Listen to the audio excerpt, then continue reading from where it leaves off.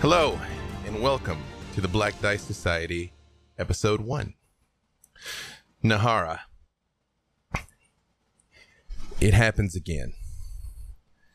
There's panic, terror, running, something clawing at you, something chasing you, something you know that will keep you contained not just for the rest of your life, but for whatever happens afterwards. And there is running and running and running and desperation and then falling. In this precipitous drop through the cold, through the wind, through the mist, brings no peace because it's still after you. It's still coming. Even this descent into the abyss will not save you. And then you're back. You're laying on cold, wet ground. Ratty, unfamiliar grass worries and picks at your skin as you lay there looking up at a starless night. What would you like to do? I slowly get up onto my elbows at first, just to look around. And where you find yourself surrounded by an unfamiliar wood. There are sparse, gnarled trees. Odd howls echo in the distance. And the wind itself blows across your skin, simultaneously comforting and perhaps teasing you. Slowly getting up. Do I sense that anyone else is around me? Give me a perception check. 10. All indicators are you are alone.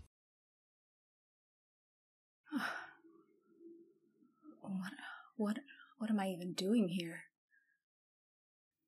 Can I remember anything of how I got here? Was that a dream that I just had? Something about a house? Warriors? And brave strangers.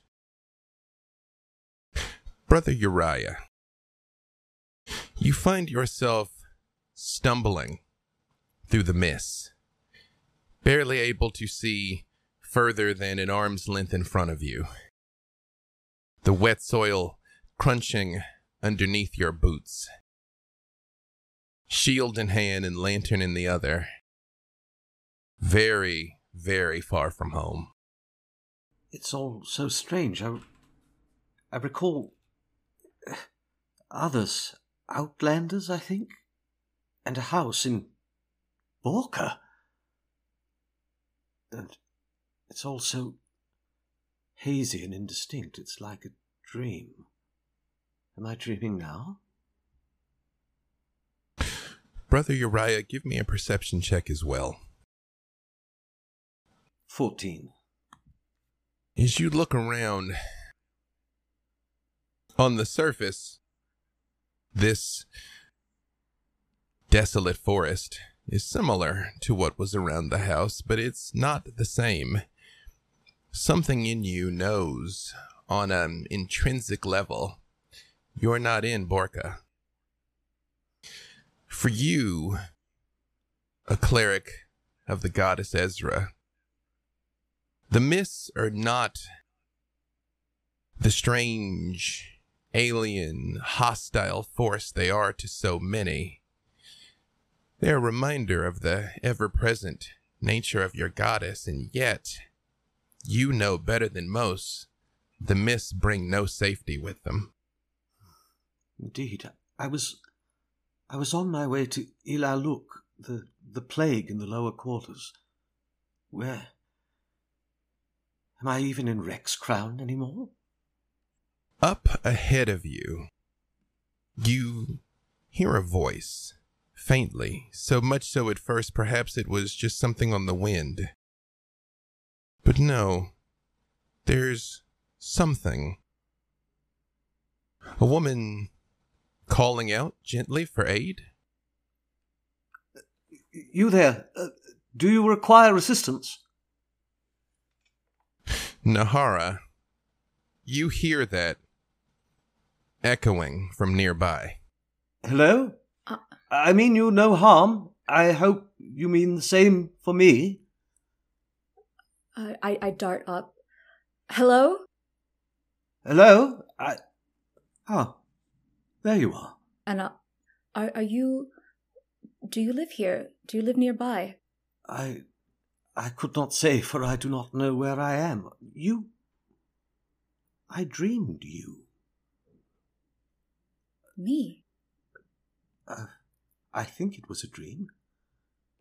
I am Brother Uriah Micawber of the Church of Ezra, and you are?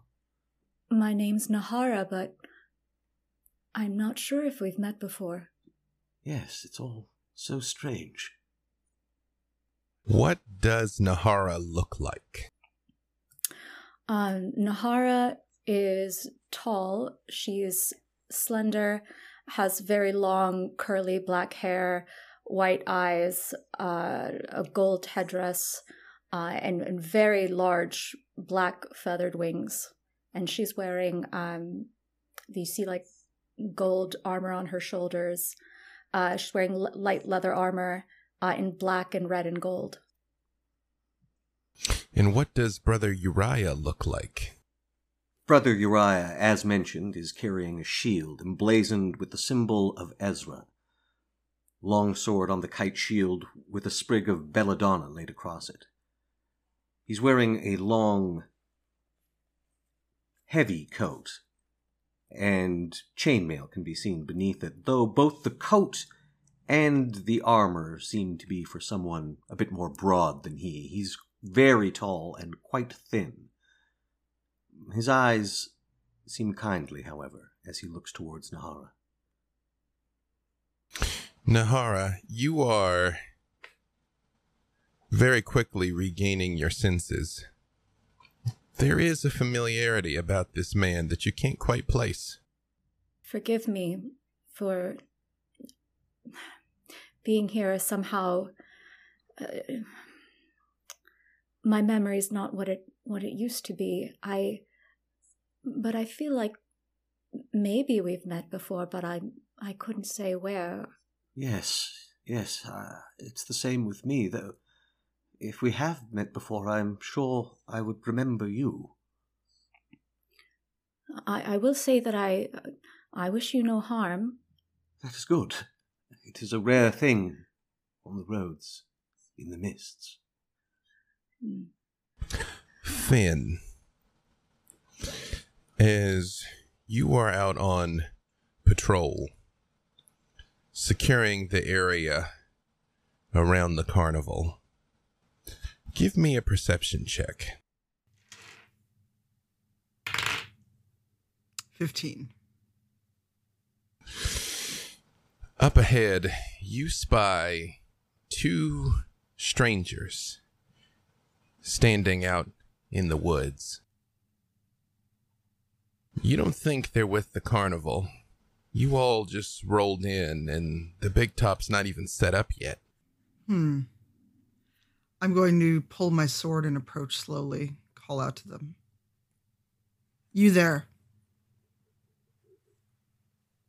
Where did you come from? I was on the road to Ilaluk. I did not mean to intrude. We're travelers, I suppose, and I believe we are lost. Yes. Oh, you're very lost. Do you know where we are? Well, you're nearest the carnival, which... You, human, come closer. Yes, I hope you don't mind if I shine the light of my lantern on you. You? Yes, me. Yes. I've seen you before, I think. We were together? But I've seen you before then. What does Finn look like? Fen is wearing a long coat. She is a drow with an undercut of locks with white hair, and the tips are purple. Her eyes are violet. And depending on how much of a toothy grin she gives you, you might see some fangs. Yes. Yes, it is you. I beg pardon. When I was a boy, Can Uriah see the carnival from where we're at? You cannot. Very well. There is woods in more than a few feet past them. It is just mist. Not so dissimilar as what's behind Tatiana, for those of you that can see it. Forgive me, my head is so fuzzy. I wonder, can you tell us where we are? Well, you're in the mist. They seem to have brought you nearest the latest location of the carnival, but now that you've mentioned it, you do look familiar to me. Yes, a carnival. Carnival. Seems like a very strange place for a carnival. Well, we're in strange lands. You came to Riverless when I was a boy. Set up outside of town. And you were the one. You were the one who saved me. You have not aged a day. I suppose that's not unusual for an elf, but Well, please, there's no need to draw your sword if we're not out to harm anyone, and you two seem to have a history. Fen sheathes her sword, and she approaches to look at Uriah much closer. Humans. You age, don't you? I fear we do. The decades that have passed since last I saw you have scarce laid a mark on you, of course. There are marks, you just may not see them visibly. I'm glad to see you still breathe. I have you to thank for that. I am, of course, eternally in your debt. Well, 'tis good to know. And Fen looks over. And your name? My name's Nahara. And yours? Fen is what I'm called. Fen. Well, in these strange lands, it's nice to see someone who is not out to harm them. And I don't know, where is it that you're headed? Well, I was merely on patrol. I'm going back to the carnival. We seem to find ourselves bereft of directions. Might we join you for a moment, just until we regain our bearings? Of course. Come with me. Thank you. Thank you. Brother Uriah, as you all turn in, begin to follow Finn, you feel an odd tug at your heart. As if when Ezra speaks to you, cautioning vigilance in the mists. Very well. I shall call upon Ezra's favor and cast protection from evil. As you grasp your mystical symbol and feel the warmth of Ezra's usually rather chilly touch wrap around you, you become aware of something else, almost unbidden. The supernatural sense that she has bestowed upon you to perceive the boundaries of life and death, and more importantly, those who traverse, and dare I say perverse, that line, springs into your mind, and your eyes of the grave open. and you recognize two troubling facts. As your innate sense of the undead begins to radiate out from you, both of your companions resonate with the touch of undeath. But even more concerning, you are absolutely surrounded. And with that, we are ready to begin. Hello, thank you, and welcome to the Black Dice Society, Episode 1, The Hunt for the Raven Crown. Before we go on too far, I want to explain a couple of things here. Both Ravenloft in general and the Black Dice Society in specific are horror stories. Ostensibly, mostly gothic horror, but there will be very different kinds of horror experienced over the course of this show. As such, I have to warn you in advance that there may be content that is troubling to some viewers. The cast and I have discussed everyone's lines and veils. We have a system in place for if something is going too far. But I warn you, there will be things that could be troubling. Up to and including this very episode, there is probably going to be a good bit of yelling and screaming. So maybe adjust your headphones accordingly. I can tell you, while it shouldn't be anything that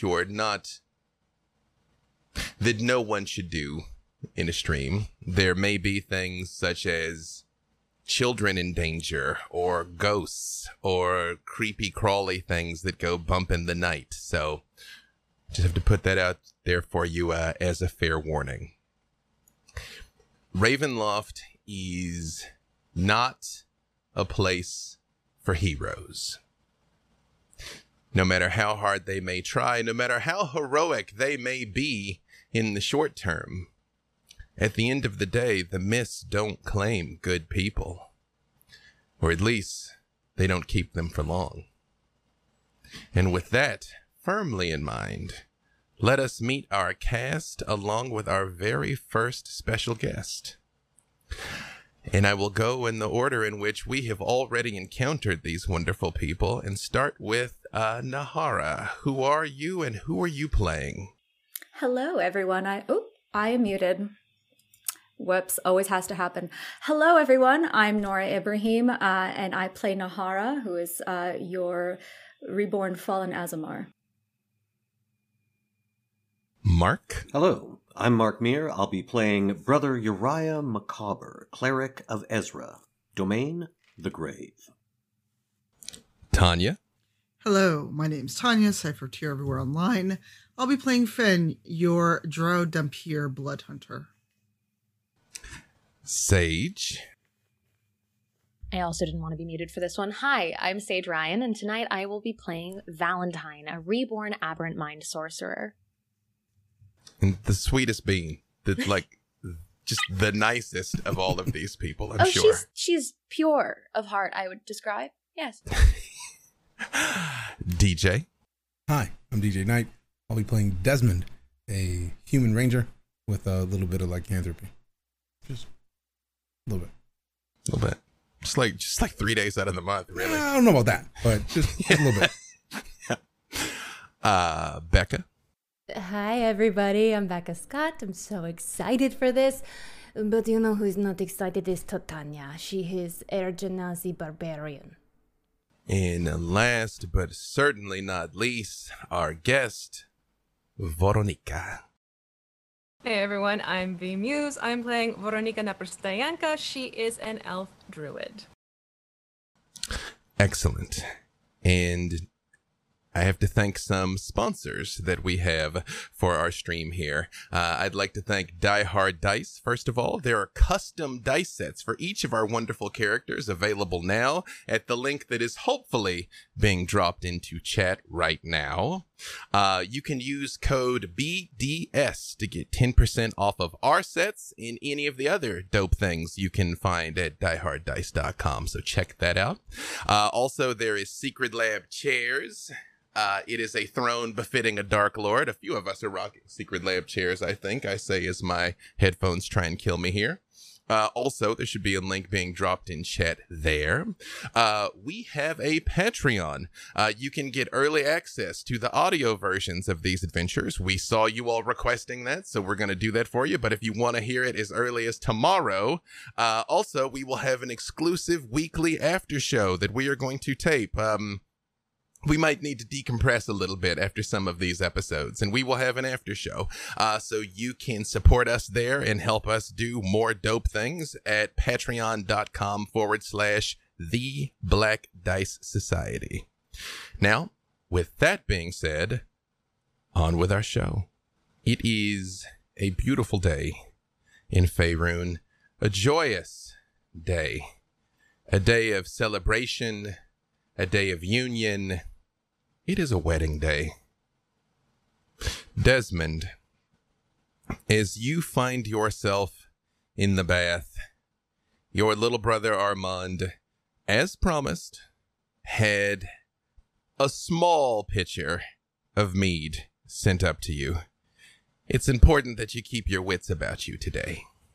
After a few moments, you hear a frantic knock on the door. Desmond, come. I need you to be dressed soon, please. It's a big day for me, brother. You said you wanted me bathed, brother. Shall I bathe and drink, or shall I come out as I was in the room? Just bathe quickly, please. There won't be time for the rehearsals. Okay, just forget the rehearsals. You smelled me. You know how I smell. Come on. Yes, give me some time. You smell like an outlander. Just, okay. How's the mead? I brought up one of the remaining casts we had of Father's private stash. It seemed appropriate. Father had better stashes than this, I'm sure, and I'm sure there was more of it. This is all you brought me? Both of Ignore those that. things were true, brother, until you have drank them all over time. You don't remember. I'm the one that has to count the casks. You have a point. They are delicious. Oh dear. Okay. Slight problem. My bride-to-be is headed this direction, actually, and it is a very foul luck for her to lay eyes on me on our wedding day. I shall have to hastily depart. Please get dressed before she arrives. I'll think about it. You know, you might be my older brother, but I am the warden of these lands. It's, again, if you cannot respect me on my wedding day, Desmond, no one else will. Brother, you know me as well as any. Who do I respect? Drink and battle and on occasion mother. That sounds about right. You're after mother, of course, but... Yes, of course. Well, she's the most fearsome of all of us. We know this. This is known. But give me some time. I'll be out shortly. I'll do my best to ensure that I am robed when your lovely wife approaches, and hopefully you're not at the door, because it's your wedding day and you know that's not necessarily the best move. Bride-to-be, there is still time for her to come to her senses. Please do not give her cause to. I'll see what I can do. And you very much hear your brother Armand's nervous, hasty footfalls exiting the chamber. What would you like to do, Desmond? I would like to, at minimum, grab a towel so that I'm robed or have some kind of covering. Because I don't know how quickly is she going to be to the room? He didn't specify. Okay, so yeah, I'd get out of the tub and grab pants and a towel to kind of like drape over my shoulders. What does Desmond look like? He strikes me as a man that probably bears a number of scars, but you tell me.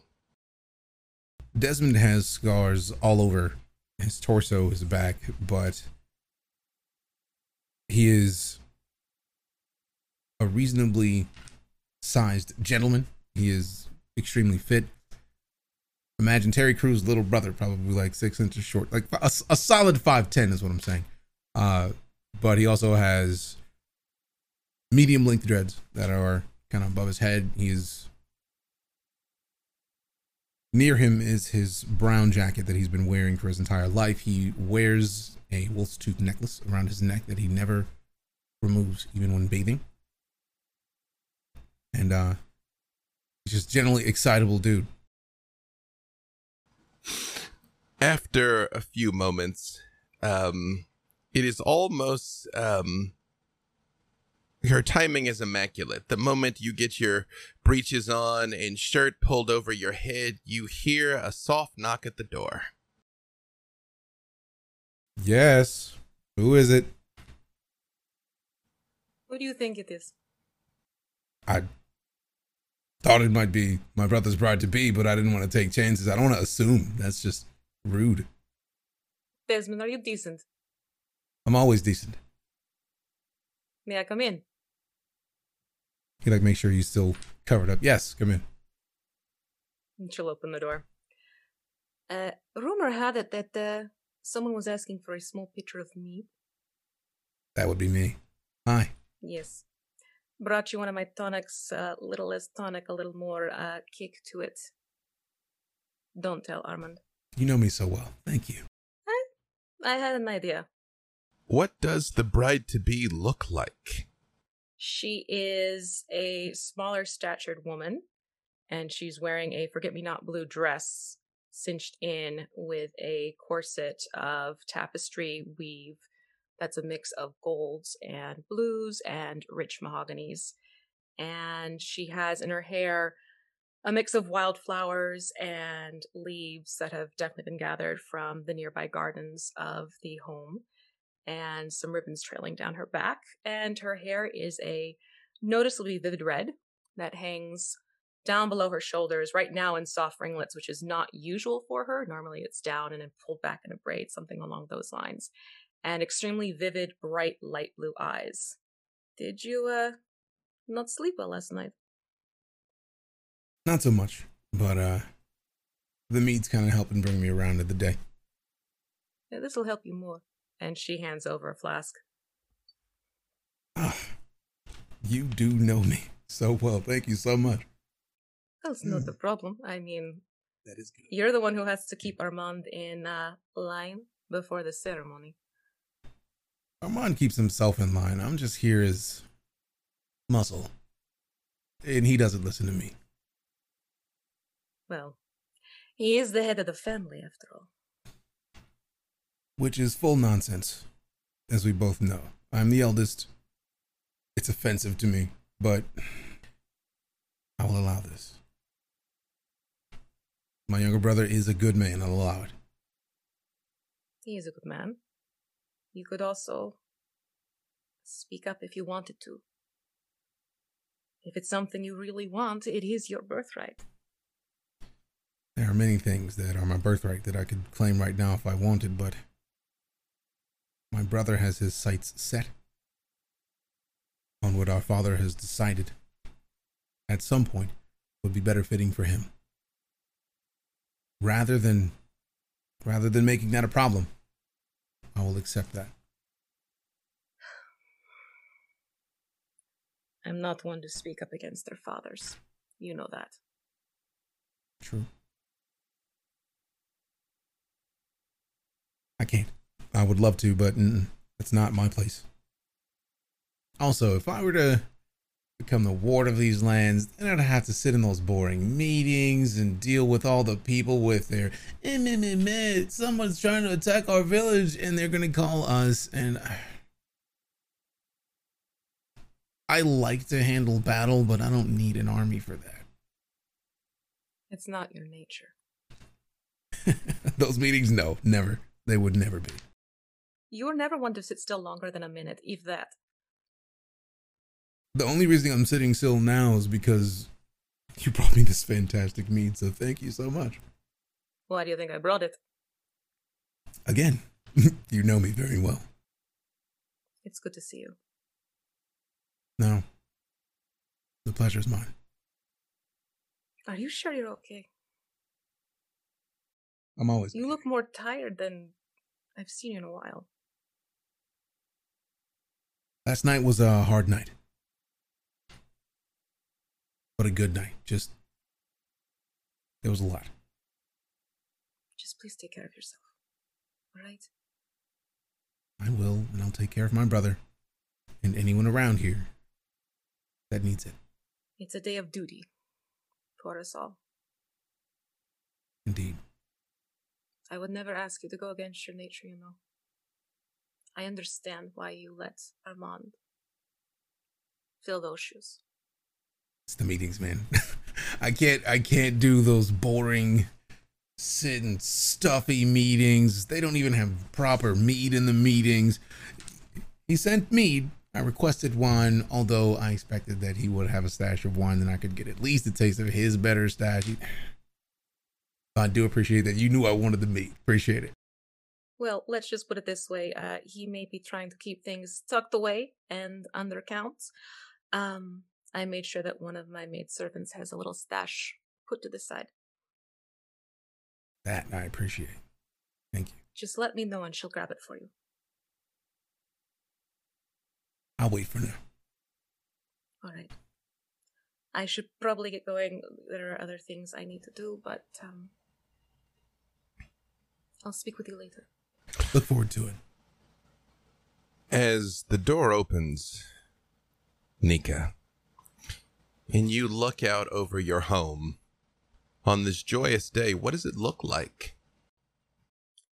It is that morning light that toys with any bit of mote or dust in the air, so it almost has a sparkling quality to it as the sunbeams play through it, and it is an intense mix of emerald greens and spring greens.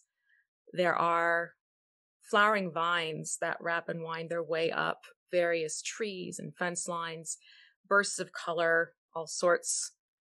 Very much rich blues and purples surround more closely to the home, but you see striking slashes of yellows and reds and oranges off in the distance, and there's always a slight breeze that seems to play through the branches, so there's this constant comforting whispering of leaves that fill the area. And the people who live there, you see that they're all busy and bustling, getting ready for the wedding, but there's laughter, there is playfulness, there is excitement that's palpable in the air, and it looks almost a little bit of a mix of what's been built was built with intention, but that nature has also been very much a part of each building, so that you can't tell sometimes where a tree has begun and a wall has ended to a home. It's good, Nika, to see people happy. It's been a long time since the people of Koshmar had something to celebrate. There's still too many buildings stand empty. Too many farms untended. Too many hearths dark. But if Sylvanas is kind, perhaps this is the beginning of a new day for your people. As you set out, meanwhile, in the guest quarters for the bride's side, two other visitors are stirring. Now, you all tell me who would wake up first. I would think it's Tatiana. It is definitely Tatiana up first, watching over, checking grounds, making sure nothing changed in the night I'm not aware of, though. It was a strong night for drink, I must say. Normally Tatiana not affected by such things, but revelry was in full force. What does Tatiana look like? Tatiana, as she paces back and forth, waiting for her mistress to awaken, does some calisthenics, small exercises, because you must maintain perfection. It's not easy. Tatiana is, a statue built in flesh. She's 6'5", which is over 2 meters for people. I can't be more specific than that in meters. Her skin is blue and her hair is a silvery white. reflecting her air genaziness.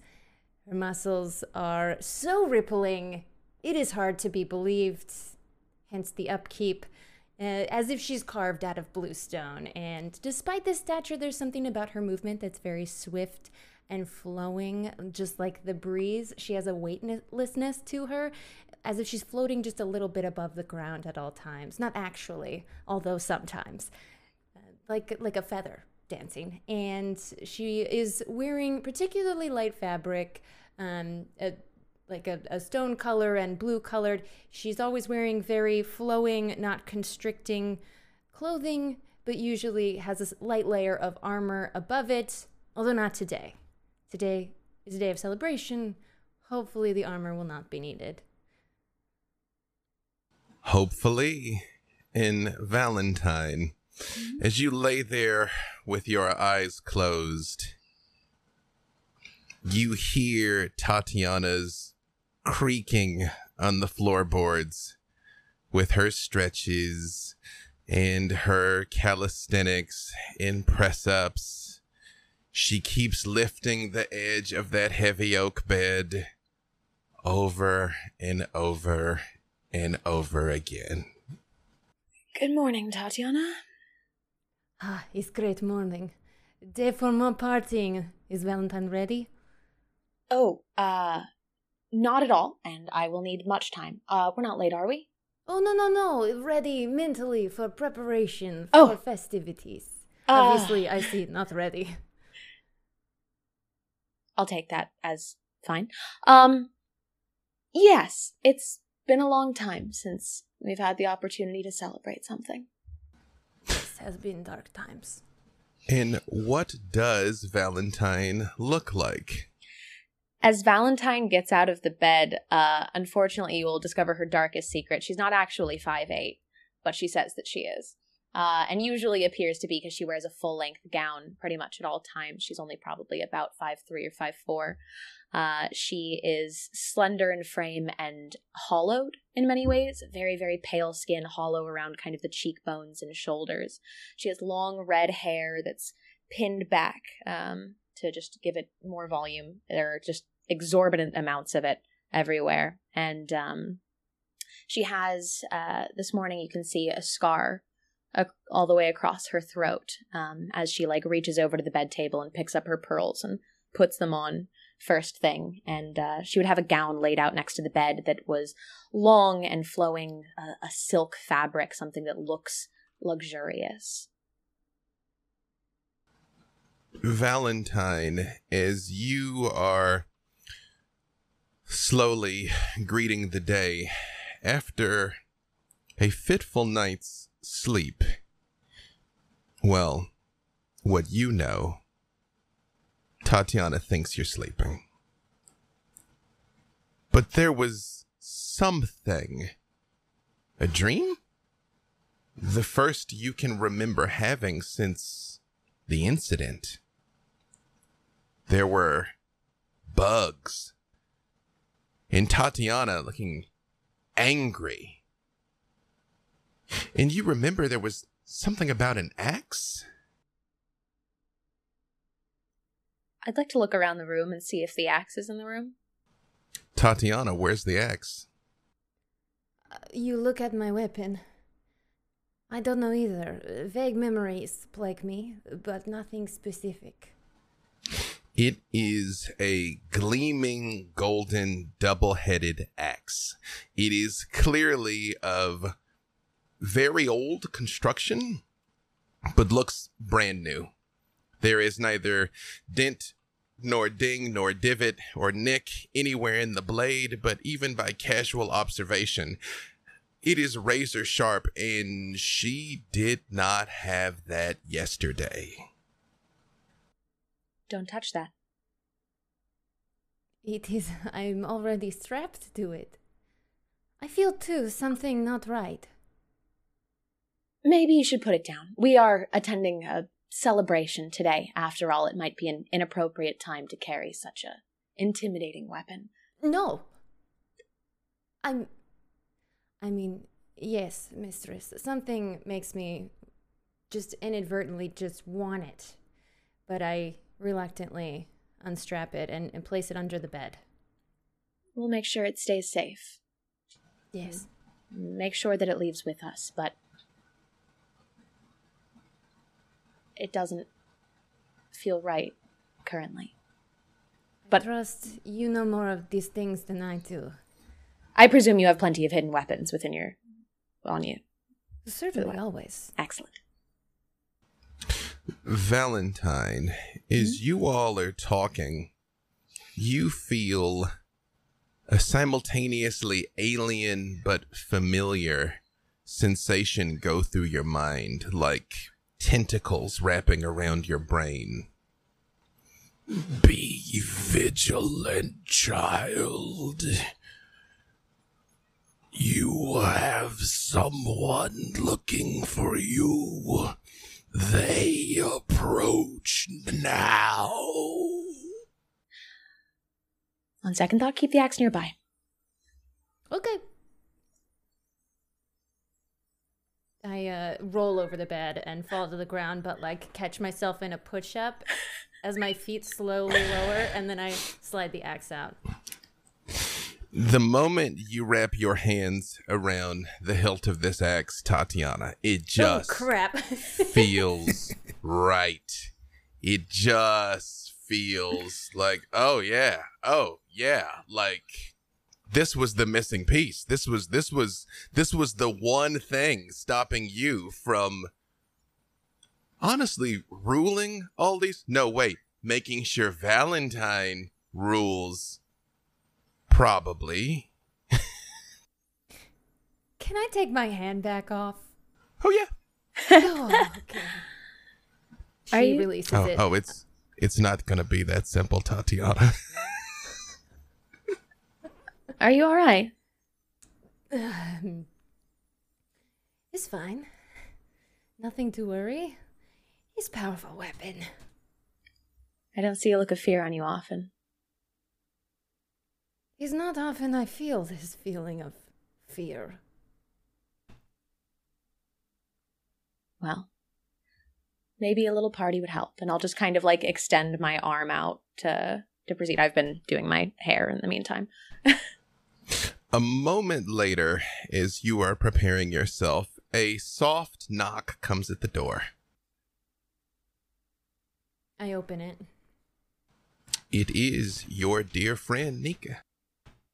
It's a wedding day. I'm gonna pick her up and spin her around and kiss her cheeks. Okay, don't break the bride, thank you. Oh, yes, of course. Yes, wedding day. Definitely it's wedding day. Thank you. Congratulations on your big day, Nika. It's wonderful to see you. Yes, it's going to be a wonderful day for many people. Absolutely. Not for you? It's going to be a lovely day. Armand is a wonderful man. It's going to be a good thing for Koshmar. Have you come in the door, or are you still standing outside? Tatiana pulled me in and spun me around. I'll go ahead and close the door. Tatiana has tears in her eyes. She's trying not to let them fall. You're just so beautiful. I know maybe it's not perfect day for you in every way, but most ways is perfect. She's a sucker for weddings. Why do you hesitate? I see fear and sadness. It's not fear. I mean, I probably should have talked to Desmond before the ceremony, but I stopped by to say hello. I thought it was not a problem for you anymore. No, it's not It's not a problem. It's more just, I don't know, reminiscing. Just thinking of what could have been. But it's not my place to make him stay and do what he doesn't want to do. No, but what could have been could still be. Marriage is beautiful, love weddings, but love is good. But no one can trap you into anything. And if you don't want to be here, I'll happily see you out. Oh, an escape? Oh, but wait till after ceremony so we can drink and then escape. We'll take it with us. A woman should never feel trapped. How about I keep that in my back pocket? Noted. Doors open. We'll keep an eye out for a signal. Thank you. I appreciate it. And again, it's more, I know it might just be cold feet, it might just be nerves. I mean, this is all just come together so quickly and everyone is excited and happy. And I think it was more just, I don't know. It'll be good. It'll be wonderful. It is going to be a happy day. I will be the beautiful, happy bride, as everyone keeps calling me. Though I swear to God, if the next person tells me to smile when I'm about ready to have my cheeks fall off, they might get punched. That's a different story. We will also keep an eye out for a signal for that. Oh, that's even better. Nika, is perhaps difficult when you have much on your mind, but I think you choose brother who make you happier in old age. Those are some words of wisdom. She's always given great advice. She really is. She's good at that. It's embarrassing. I look out the window. I don't know. I'll be okay, honestly. Armand is a very good man. He is sweet, he is doting, he is funny. I know in the long run he is going to be the one who can stand by me and help me and do good things for Koshmar. Well, know that your options, those doors will never close. And I believe that if my mother was here, she would say, in the end, whatever choice it is, I hope you choose yourself. Yes, well, we'll know very soon what I've chosen. She would also say my mother you look was beautiful. here. Don't careful with that. My mother would not be here, so she would not say nothing, but she did choose herself. Yes. Did I tell you two you're both wonderful? I mean, this is why I stopped by. Oh, Nika, it's wedding day, and I pick her up and spin her and kiss her more. I would never miss a party. Valentine, how are you doing? Really, though? I mean, enough about me, how about you? You know, I've seen a lot in the last few years. I've met many people and traveled a lot. It's been wonderful, truly. I'm perfectly all right. Time goes on. We are yet to find our place, but we will find it. Well, you know there's a place here. Anytime, just let me know. And just as you offered something for me, if you ever need anything, let me know. Even if it's just an ear to listen. Thank you, Nika. I appreciate that. Of course. It's what friends do for each other. What I desperately need is a dance at the wedding today. Oh, absolutely. I mean, that's where I plan to be most of the time, is on the dance floor. Well, after the ceremony, of course. You should see what they've done to the temple. Since I have ear for listening, if we do escape, a tavern, hear me out, in the back fighting ring. I run the fighting ring and fight most days. Option. I'm fine with this. It's a very good bet. Yeah. I appreciate having a plan as a backup. It's always good to have options. Mm-hmm. Okay, don't sleep too long on tavern fighting ring. Someone else will think of it first. Maybe even both. Maybe a nice little escape when you need a moment away from all your new duties. Yes, I think it's a lovely idea. Off in the distance, you hear, Veronica! Veronica! Come, girl, you will be late to your own wedding. Come. How can I be late if I'm the bride? We still have a schedule. The sun will set on all of us. Come, girl.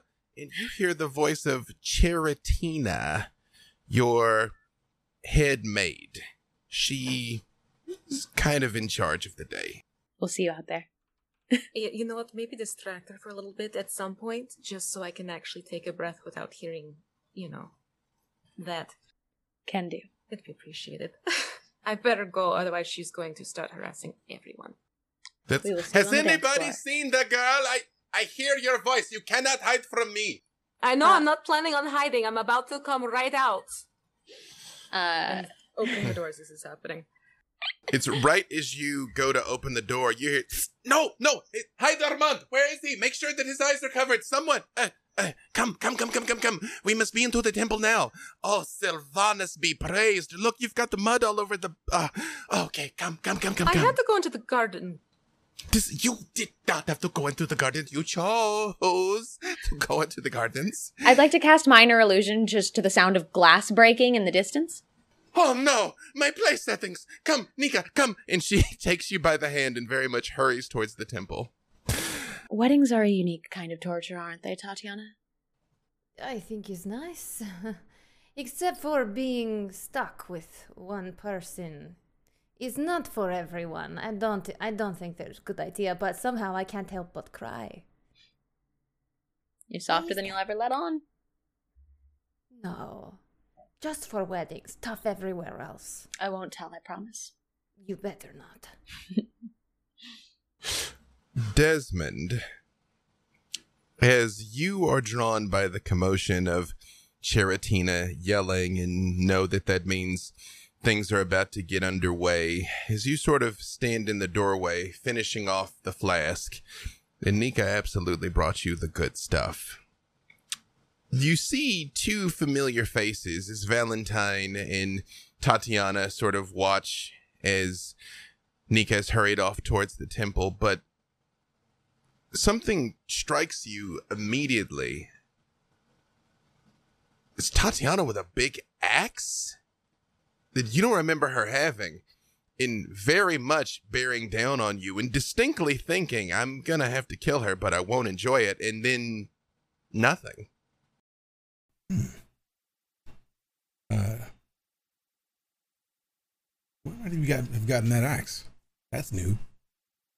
As he approaches, you both feel similarly. You know him, and yet you feel like, I don't know, like maybe he was in that weird dream. Maybe you've been through something lately. At least that's what you think, Tatiana. You, however, Valentine, you don't dream. Desmond, Yes. how was your night last night? It was interesting and busy. How about yours? A little hazy. Maybe too much wine. I don't think there's ever too much wine, but I understand. It's, I have a similar feeling. Interesting. Agreed. You both are coy. Did I try to kill you? I was under the impression that was a dream. I do remember something about you and something about that, like an act similar to that. It's hazy, but when I saw you, I felt like we might have to tussle a little bit, and I was kind of concerned about it. But this is interesting. She touches his shoulder as she says, "Is not something I would ever want to do. Desmond, you are dear to me, and should we fight, you would die valiantly because I never lose." Then Desmond kind of just like sucks his head down and just.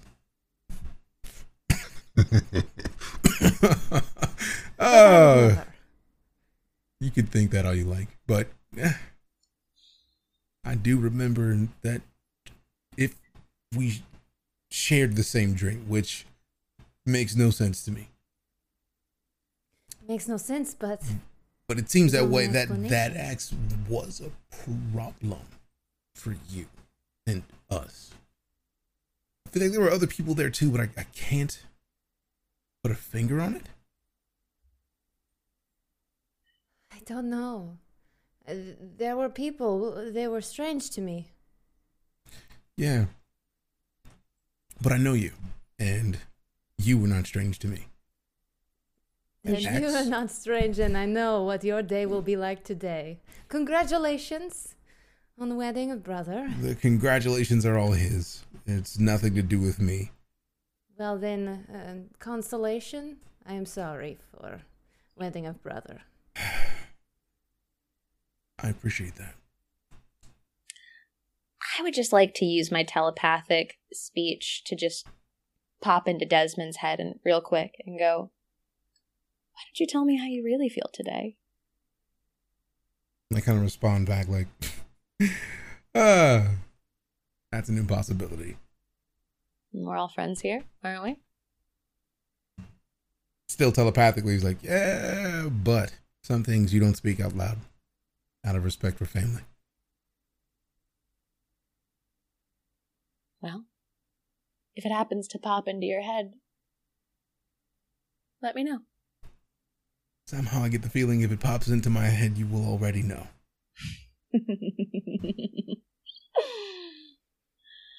All right. I'm awaiting a party. And you all see Armand come hurrying out of a nearby building.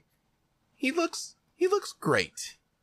He's wearing, Desmond, your father's old noble outfit when he had to go to present himself for official affairs.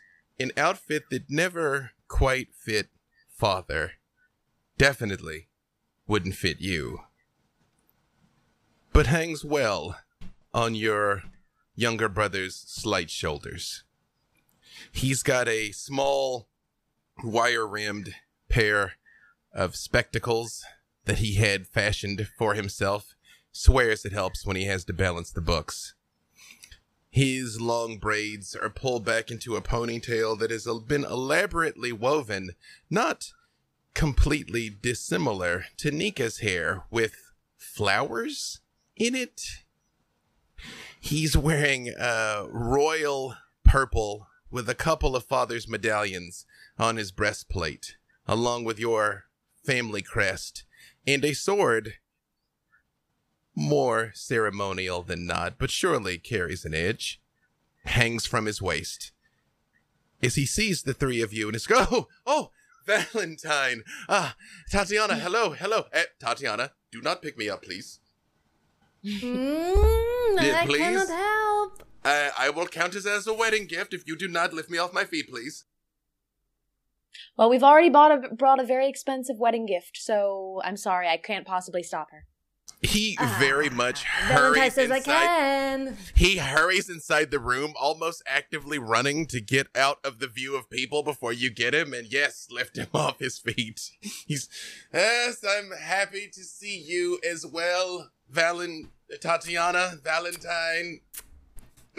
Yes, I'm richly blessed. Thank you. Yes. Congratulations on your big day. Yes, We're thrilled to be here to celebrate you. Might I ask you all for your honest opinion on something? I cannot ask my brother because he will deceive me on purpose. He loves to torment me so. Would I lie? Do I look all right? I wish to look smart. I want to slap him in the lower back so that he stands up straighter. He's better. There you go. Marvelous. More like this then. Chest out. Confident. Proud. Chin up. Oh, this has to be murder on the lower back. How do you walk around like... Yes. It helps when gravity pull you less.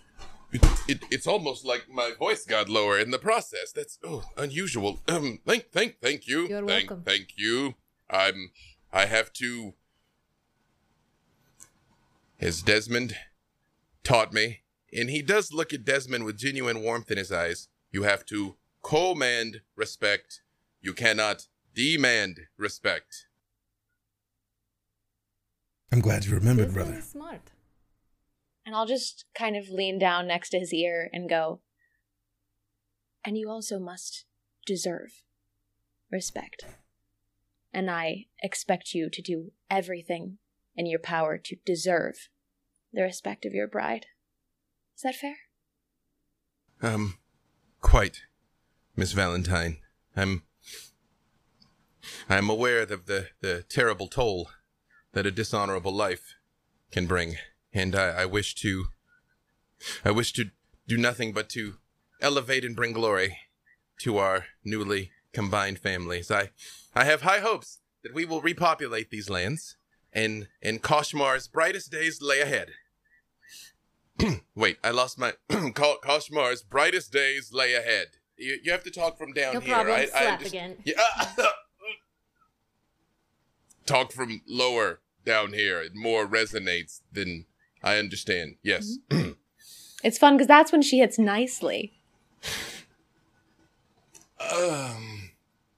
Tatiana, I don't suppose I might be able to sway you to a position of the captain of the guard for Koshmar. Our fighting force is small, but they are brave. No, this is not the place we are meant to stay, I don't believe, but, well, perhaps I give a few pointers. Much appreciated. Again, my brother here, just likes to challenge them to sparring matches and box them about the ears and shoulders and laugh. Yes, kind of what I would do. If they can't fight, can they really lead our people, though? No, but you have to take the time to instruct them properly, Desmond. I've told you, simply being boxed upon the ears teaches a person nothing. I can say that with some authority. But as a leader, you should be ready for battle at all times. If they don't get boxed around the ears every now and then, can you be ready for battle when it may strike in the middle of dinner? No. Right, So when you might say... have to- When you say in the middle of dinner and you start emoting, he very much jumps back, fully expecting you to try and hit him. Like, oh. Brother, you look great. Do not make Somehow. him bleed before wedding ceremony. I am not going to make my brother bleed on the day of his wedding. Tomorrow, maybe. Today, not in the slightest. He looks great. And he kind of looks him in the eye and says, brother, you wear father's robes perfectly. They never would look as awesome on me as they do on you. And somehow, even though you have flowers in your hair, it matches your bride. It looks great for that. But even though you have flowers in your hair, somehow you look regal. You look like today is the day that leads you to the rest of your life and helps our kingdom. You have this. You're great. It is, a surprise for Nika. She does so love the flowers. And Desmond, I have spent my life in another man's shadow, attempting to live up to father's memory. If I'm being honest, I barely remember him. I was young when he did not return from the campaign. And doing my best to aspire to your example and be half the man you are and hold up mother and hold up our people. I hope someday I will make you proud, as proud as I am of you. He just looks confused at him and just, your existence makes me proud. You have no need to try. You're here. You hold the crown. And you exude the respect that you will earn, that you have earned. You have no need to try to be me. Just be more of you. Brother, if there were only time. I have so much to share with you. I've learned so many things of late. Recently and right when he says that, the bell rings. Bong. Bong. On the top of the temple, calling everyone to the start of the ceremony. I suppose it's time. I confess to you, Valentine and Tatiana, as my brother well knows, I've spent very little time campaigning in the field, I am not accustomed to the butterflies that come when one is on the front lines preparing to charge, but I I have to feel this must feel similar. Jasmine kind of grabs his shoulders and just, brother, calm. And he like reaches back and pats him in the back, like the same spot in the lower back that she did, and just chest up. Respect. You have it. Perhaps this will be the day that sets all of our grand destinies in motion. I will see you all inside. And as he opens the door, you all see outside in the town square people gathering, making their way to the temple, dressed in their finest regional extravaganza. Valentine, it's quaint and provincial, but they've done their best.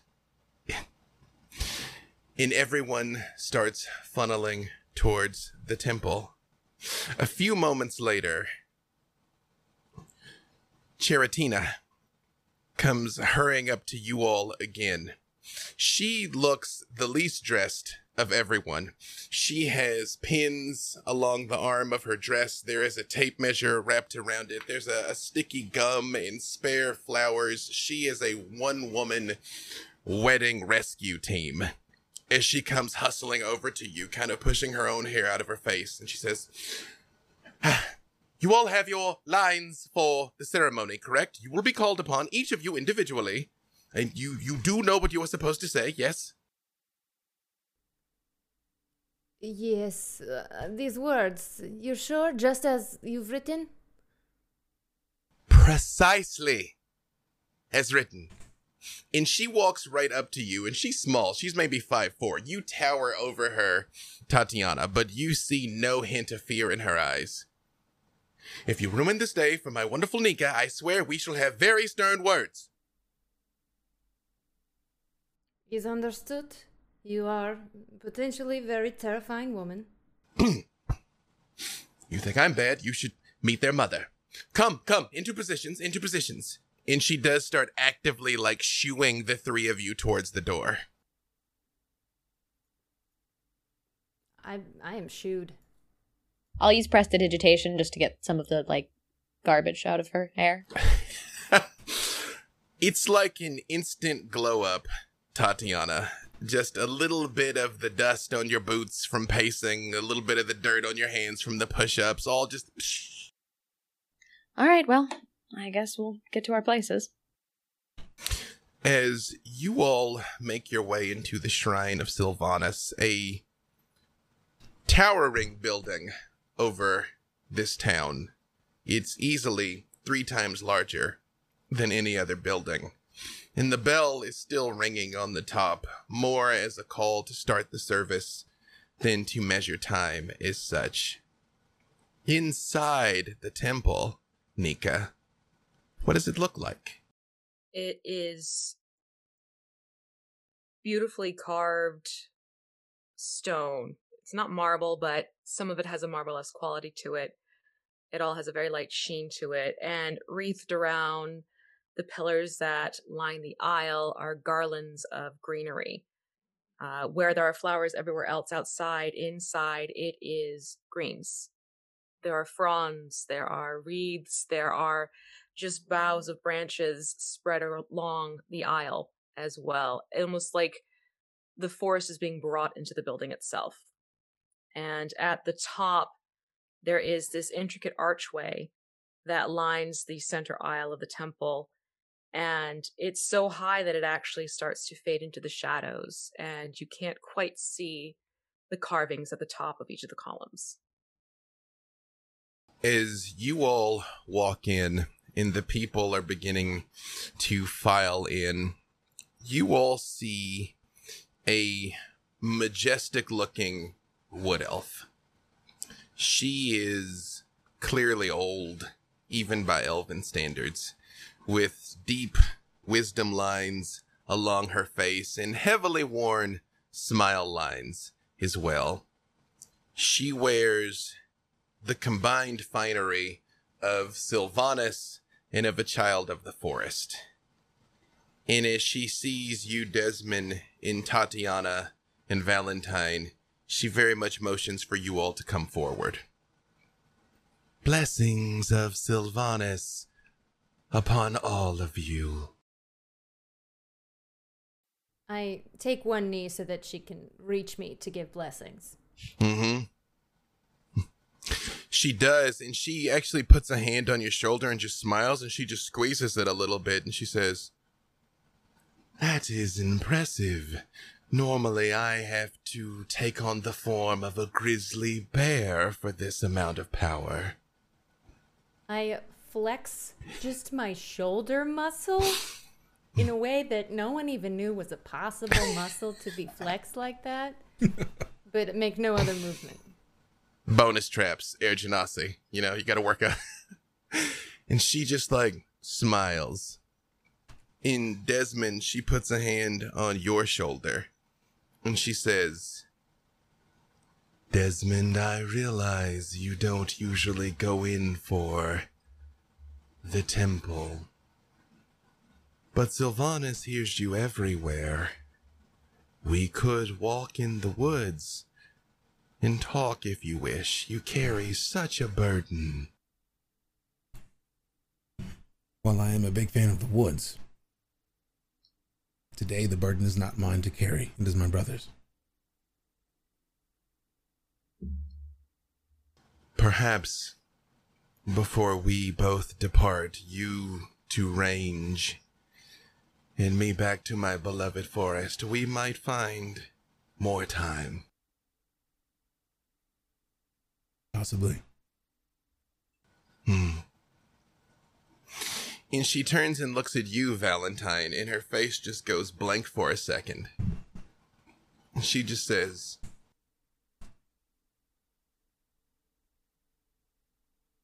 "Oh, my child." And you see her eyes very much fall on your necklace. "You have been on a longer journey than any of us, haven't you?"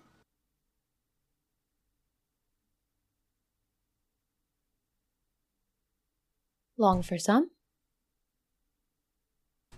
Thank you. I love the necklace. It was a gift from my mother. Kind of you to notice. The necklace. Yes, the necklace. You seem like a woman of strong will. It's a polite way of saying what you mean. I don't know whatever you mean, child. I will just say that should you wish to lay some of your burden on another, I am willing to listen. The light of Sylvanas shines upon all, even in the darkness. Thank you. I'll keep that in mind.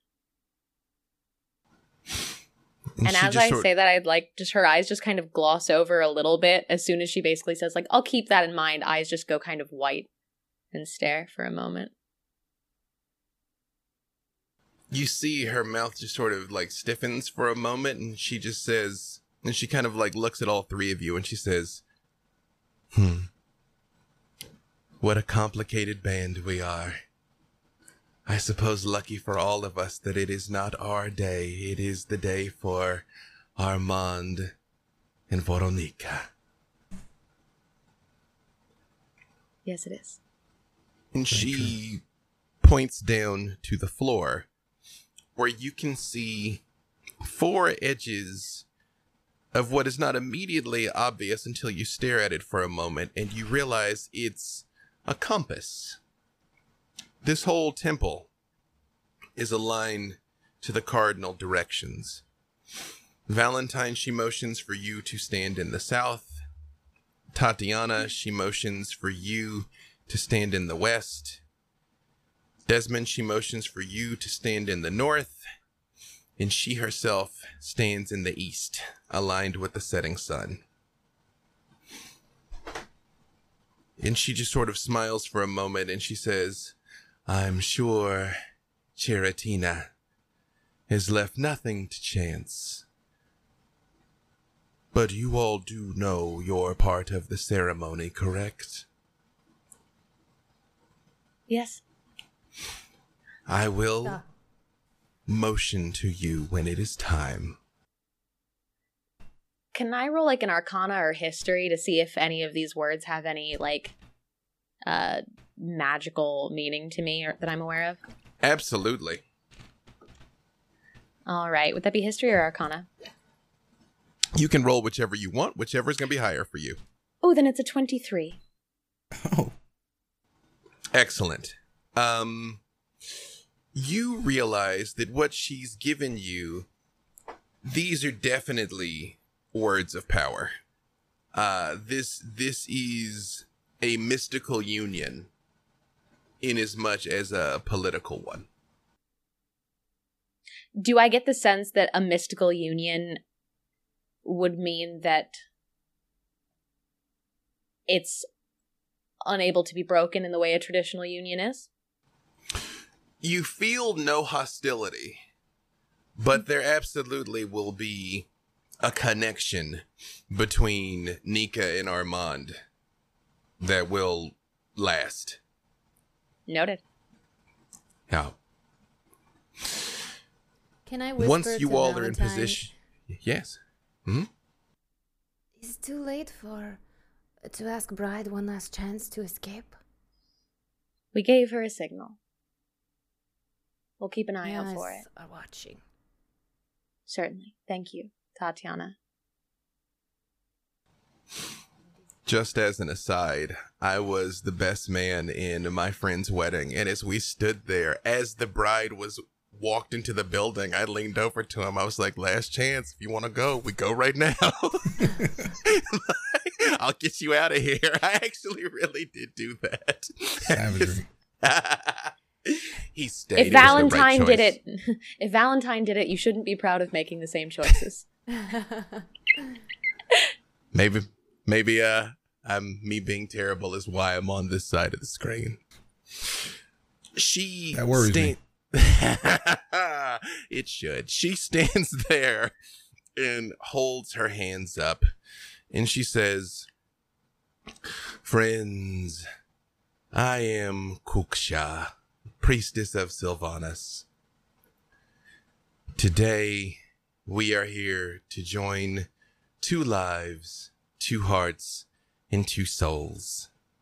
And she holds her hands up, and when she does, doors to the east and west open up, and from the east, Nika is ushered forth, and from the west, Armand comes out.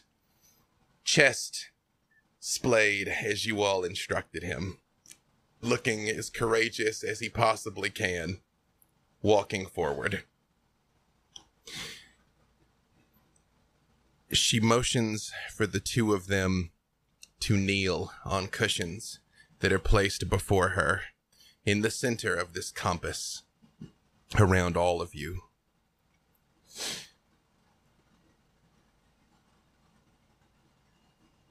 Know now, before you go further, that since your lives have crossed in this life, you have formed ties between each other. As you seek to enter the state of matrimony, you should strive to make real the ideals which give meaning to both this ceremony and the institution of marriage. With full awareness, know that within this circle, you are not only declaring your intent to be handfasted before your friends and family, but you speak that intent also to your own creative higher powers in Sylvanas, who smiles over all of us. The promises made today and the ties that are bound here greatly strengthen your union. They will cross the years and lives of each soul's growth. Do you still seek to enter this ceremony? If so, say yes we seek to enter. In Armand's, yes, we seek to enter. Trying to catch Nika's eyes. We seek to enter. Sylvanas simply smiles. If she caught any hesitation, she does not let on. In times past, it was believed that souls shared characteristics with all things divine. It is this belief which assigned virtues to the cardinal directions, east, south, west, and north. It is in this tradition that a blessing is offered in support of this ceremony. Blessed be this union with the gifts of the East, communication of the heart, the mind, and the body, fresh beginnings with the rising of each sun, the knowledge and the growth found in the sharing of silences. And she turns and she looks at you, Valentine. Suppose that's my cue. Blessed be this union with the gifts of the South, warmth of heart and home, the heat of the heart's passion, the light created by both to lighten the darkest of times. She smiles and gives you a small nod and turns and looks at Tatiana. Who is just weeping, visibly torrents of liquid pouring from her face. Blessed be this union with the gifts of the West, the deep commitments of the lake, the swift excitement of the river, the refreshing cleansing of the rain, the all-encompassing passion of the sea. You notice the slightest shimmer in Kuksha's eyes. Armand is absolutely starting to lose it a little bit, but is trying to hold it together. And she turns and she looks at you, Desmond. Blessed be this union with the gifts of the North. Firm foundation on which to build your lives, a fertility of the fields to enrich your lives, a stable home to which you may always return. Each of these blessings from the 4 cardinal directions emphasizes those things which will help you build a happy and successful union. Yet they are only tools which you must use together in order to create what you seek in this union. I bid you look into each other's eyes. Armand, will you cause her pain? And you see he looks at you, Veronica, for a moment. I may. Is that your intent? No. Will you share each other's pain and seek to ease it? If so, both of you say yes. Yes. She looks at you and says, Veronica, will you cause him pain? I will. Is that your intent? Never. She holds her hand up and a glowing green vine wraps around the 2 of your hands, pulling them together. And so the first binding is made. Veronica, will you share his laughter? I will. Armand, will you share her laughter? Yes, always. Will both of you look for the brightness in life and the positive in each other? He looks you in the eye, nodding, tears clearly falling down his face now, Veronica, and says, yes. Yes. She holds up her hand and a second green cord appears wrapping the two of you together. Veronica, will you burden him? No. If you do, is that your intent? No. Armand, will you burden her? I shall try in my earnest not to, ever. But if you do, is that your intent? No. Will you share the burdens of each so that your spirits may grow in this union? And he looks at you. Yes. Yes. And the third cord appears. Veronica, will you share his dreams? Yes. Armand, will you share her dreams? Always. Will you dream together and create new realities and hopes? And you feel him squeeze your hand. Yes. Yes. And a fourth cord appears. Armand, will you cause her to anger? I should certainly hope not. My love does have a bit of a temper.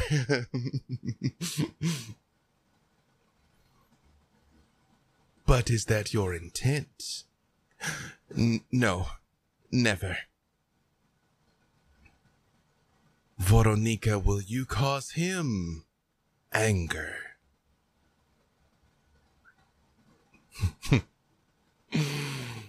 But is that your intent? No.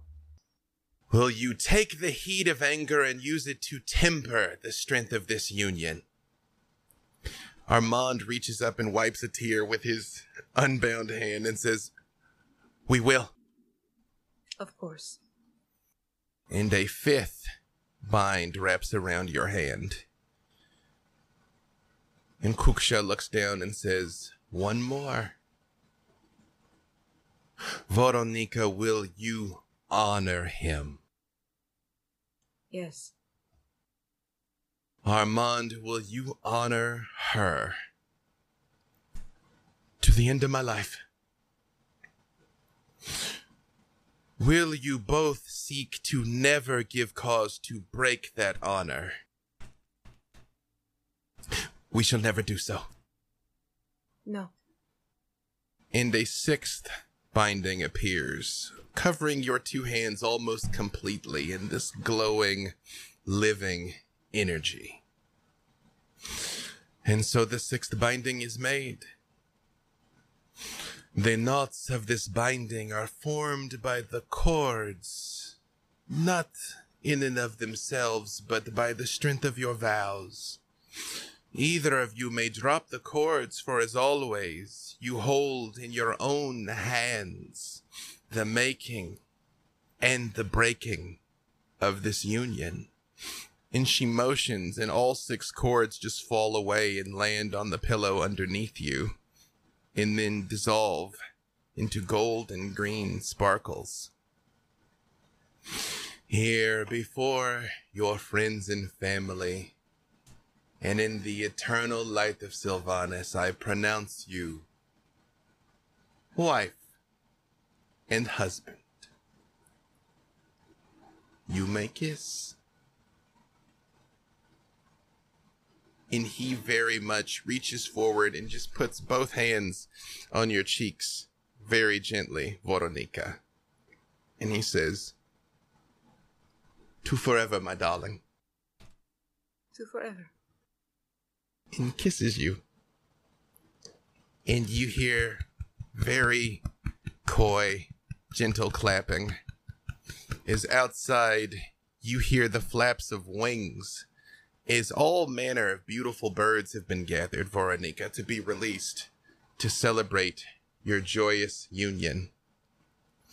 And the bride and groom process out with everyone And Kuksha follows them out as well, leaving the three of you standing here in the empty temple.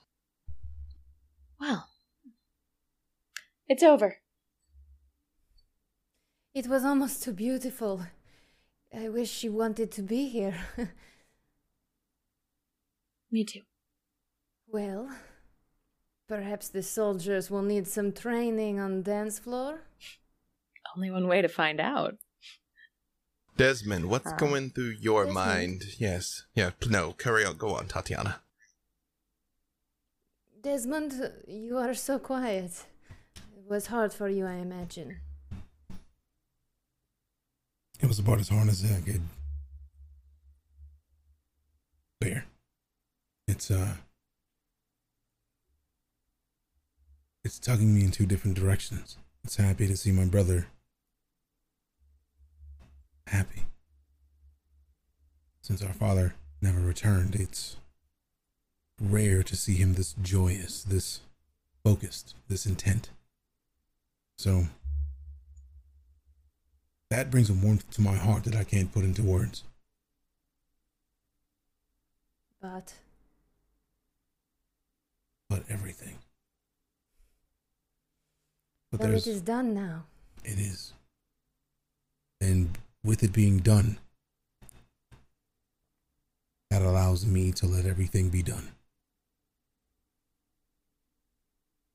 Perhaps it's best you spend some time away from this place, where it is so painful for you to see this happiness that is not yours. I will have my happiness. But he and she in our kingdom need him and their happiness. If we are to ever to see prosperity again, so as far back as I can remember, I've dealt with pain as a standard. Pain is a part of victory. Pain is a part of love. Pain is a part of everything. It's just my turn. But with that pain, there is much joy and celebration and happiness. And as was just pointed out, I feel like some of those soldiers could use some assistance on the dance floor. So there's mead, there's wine. I feel like I should make myself sing. Ceremonies are a drag anyways. It's the after parties that are the best part. I'll kind of usher did both not of get them. to me. And he just kind of takes a sip of his flask because there was still a little bit more in there. And it's like, let's go have some fun. Do not ask twice. Here, as the three of you hurry off to rejoin what is surely to be a raucous party, is a good place for us to take a little break. The night passes happily. There is joy, there is mirth, there is drinking, and eventually to bed. Sometime in the late night, you all are awakened by shouting and screaming. And I warn you, adjust your headphone volume. I meant to say something before we went to break. But you all hear, "Ah! Ah! Ah!" echoing out into the night.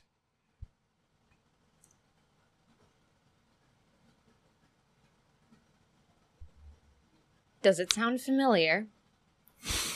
It sounds anguished. Valentine, give me a perception check.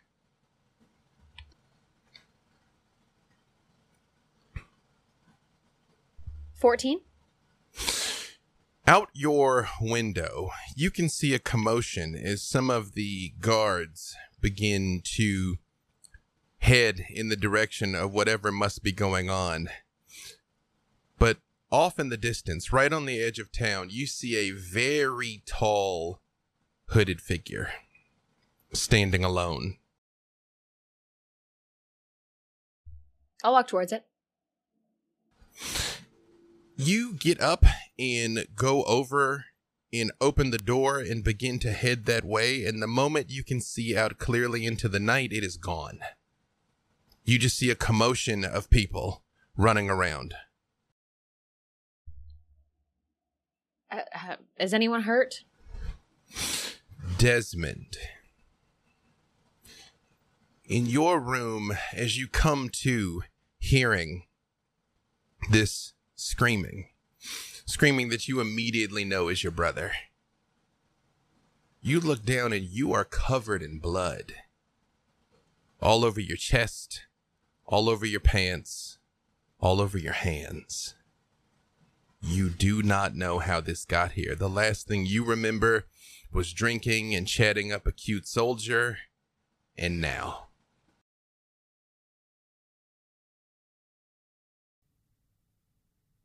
He sniffs the blood to see if it smells like his brother. Give me a perception check.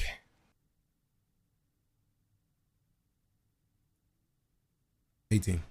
Oh, with advantage, 21. It's not his. It's difficult to place. It seems familiar to you somehow. But your mind is hazy. It's sluggish and it's difficult to move. And you hear again, "No! No! Gods, no! Sylvanas, no! Ah! Nika! Ah!" What is Tatiana doing during all of this? I leap from bed. I stand behind Valentine. We share a room. I look out with her. Into One of the guards Valentine. running by. Hmm? You see they've got shields and spears. And one of them looks like, no, please stay safely inside. We don't know what's going on out here. Look at me. You want me to stay or you want me to come?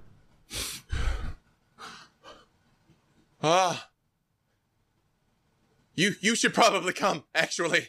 Apologies, ma'am. Quick thinking isn't this one's strong suit. And he turns and runs in the direction as all the guards are running in the direction of the house. And you see, as you all look out, the door opens and Armand comes stumbling out like he's stunned. He is covered in blood all over his face, all over his bedclothes, all over his hands. His hair is still done in the same braid, in the same flowers, but there is shock and terror on his face. Armand, where is Nika?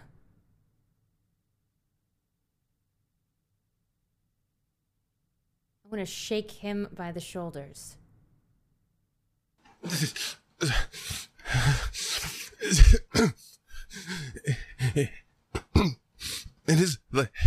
It is as if some cruel beast came for her in our very bedchamber. It took her. It is as if it took her heart from her chest. I'd like to run to their chambers. Valentine, the moment you start to run towards their chamber, a cold streak goes through you. Something you have not felt since the presence of death itself. And on the edge of town, in the same direction that you saw that person, you see a pair of burning eyes appear, seemingly suspended in midair. A cruel, bluish purple flame. And then a second pair of eyes appears as the outline of a horse wreathed in flame appears on the edge of town. And all of you see what looks like a giant of a man in jet black plate armor with a heavy pot helm on the back of this nightmare of a horse come slowly riding into town. Where is it? Where is the Raven Crown? Desmond, during all of this, what are you doing? Desmond wipes off all the blood at the sound of the last scream, or attempts to, and runs out into the direction of the sound.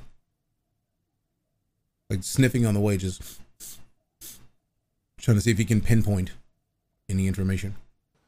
As you come running and you catch up next to Tatiana and Valentine that are staring at something, and you see around the corner, you see this man on the horse. And the guards turn and look at him and say, to arms, men! To arms! And they go charging towards him. And you see the horse just kind of rears back its head and goes, and flames come out of its nostrils. And this man in the armor looks down at them as they come charging forward with their spears out like they were trained to do. You all are but children. You fight without skill. You will die without honor. And he raises his hand and a shockwave goes out from him. And it overcomes the 10 men that were running towards him, and they just drop dead. And you see all of the plants and flowers that Nika loves so much in a radius around him just wither up and die. The veins on the buildings and everything. And they... And he very slowly hops off the horse. Boom! And lands, and you hear the mud squishes underneath him. He must be tremendously heavy. I will have my answer. Whether you live or die, where is the Raven Crown? Can I answer with Mind Sliver? You know, this seems as good a time as any for you three to roll initiative. Excellent. I was excited about that. Important point of clarification, Tatiana. Did you bring the axe? It is strapped to my back, but my kukri is in my hand. I know the axe feels both good and bad simultaneously. Do me a favor. However, Well, before you give me the initiative, give me a wisdom save. Ooh. We got a 13. You're fighting with the axe, Tatiana. I'm fighting You're with like, the axe. Kukri, wait. Axe. Yeah, I slide it into my belt and pull the axe when I see this foe with a fire-breathing horse. It's time for battle. 21. 21. That would make you first, Desmond. Tatiana, you see, when you draw the axe out, he turns and looks at you and says, "Oh, you may be worthy." Desmond, what would you like to do? Desmond looks at him and says, "You haven't seen me." And he just gets angry and just every part of him just is ready to fight. And he goes in with... Do you transform or do you simply get a little amped up? He gets amped. He doesn't feel the full transform is necessary yet, but the second he saw the men go down, he knew it was time to go a little stronger than normal. Desmond, when you do this and you all see the muscles ripple, you can actually hear the leather in his armor start to strain as he begins to puff up slightly. You see Armand, for the first time, snaps out of it. And he just puts a hand on your arm and he says, Brother, I fear that we are not this foe's equal. I have already lost so much today. I could not bear to lose you as well. And he draws his sword and he says, I will fight with you, but perhaps discretion is the better part of valor. Perhaps we should simply get our friends and family to safety. And before he finishes the word safety, Desmond reaches, grabs him by the chest, and says, "Listen to me!" And he just like shoves him back and says, "He came to our home. He murdered his wife. And now he aims to fight. I aim to give him one. I've slain no wives today. I slay no unarmed foe." And he looks at you and you see he pulls out a greatsword that is almost as long as you are. "But if it's death you seek, come forth, warrior." What would you like to do, Desmond? Desmond hears that and just says, "Death would not reach me today." And he knows that he wants to go in for a melee attack, but he uses discretion in this attempt and figures it'd be a better choice to go for a bow. Because he keeps his bow on him. And he just kind of unsheathes his bow and he just takes aim to shoot. And I imagine I'm rolling for all that. Do roll, but hold on before you give me the number. Get the number, but all three of you give me perception checks.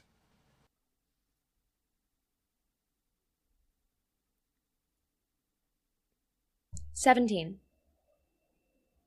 21. Me too, although I am gone berserk. Did you say 22? No?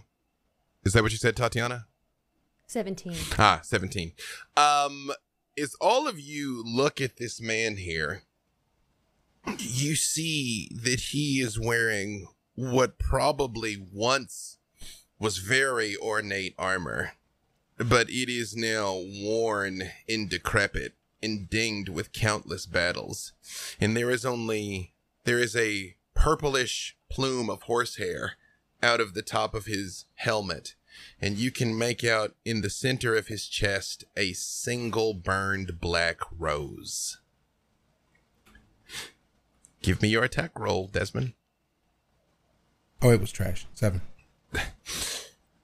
Desmond, you fire this arrow, and it flies true and hits him in the center of the chest and just snaps. And he just looks down at it. Pathetic.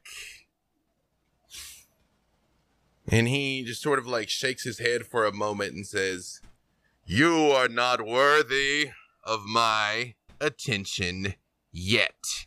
And he points at the Temple of Sylvanus, and you see that beautiful, magnificent building erupts in green and purple flames. Just you hear the creaking of the beams inside. You hear the rope holding the bell at the top burns and snaps, and you hear as it crashes down into the sanctuary. And he looks at all of you, and he just holds his hands out to the sides, and he says, "You will give me what I want, one way or the other." And that makes it Valentine's turn. Excellent. I would like to cast Dissonant Whispers. That is a wisdom save.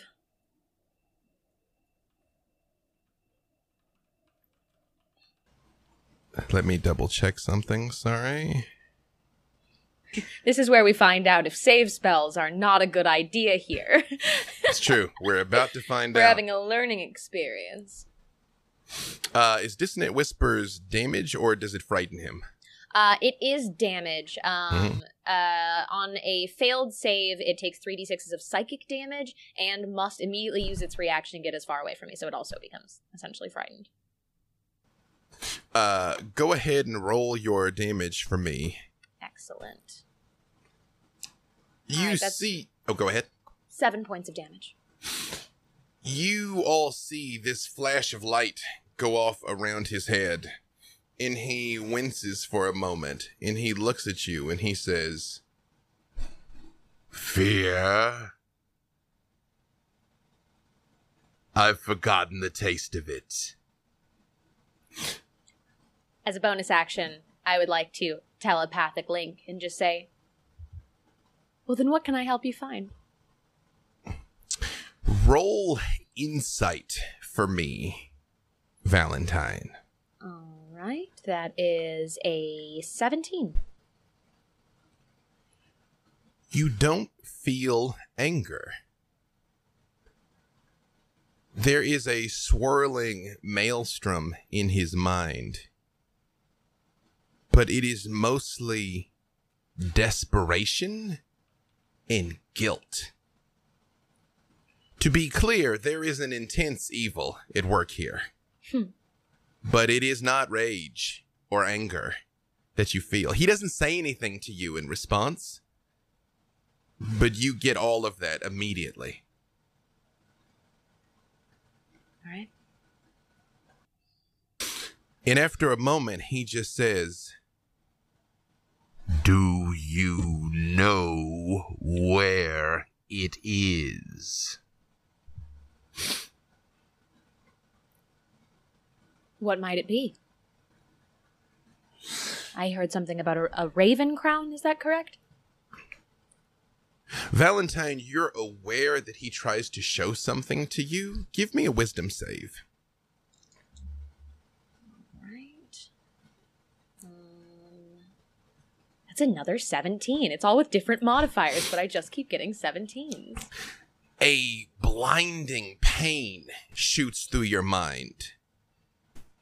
In that familiar, you're aware he's trying to show you something, and that familiar voice rises up. "It isn't time for you to know that, child. It isn't time." Okay. Well, then I'm afraid I can't help you. And he doesn't say anything else. Is that it for Valentine? That's it for me. Tatiana.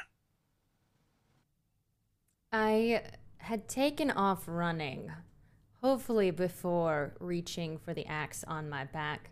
And I wanted to get as far away from Desmond and Valentine as possible before touching it.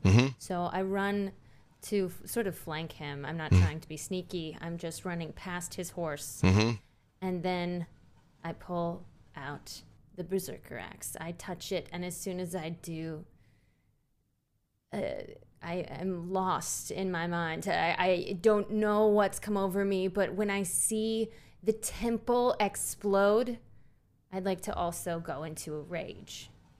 Excellent. You can still attack, because that is just move in your bonus action, so have at it. Okay. We're going to swing double-handed. Okay. As one and does. get a crit fail. A 1? Yeah. I mean, it's a 3, but it's a 1. Tatiana, you howl in rage and swing the axe. And while he's looking at Valentine, without looking at you, he just holds his hand out and he catches it. And he looks at you and says, "You have the heart of a true warrior. We will do this when you are ready. I will find you." And Tatiana, you feel an intense pain shoot through you. Is Desmond and Valentine, you all see on her back, right in the middle of her shoulder blades, what looks like a black rose is branded on her. Oh, God. Anything else from Tatiana?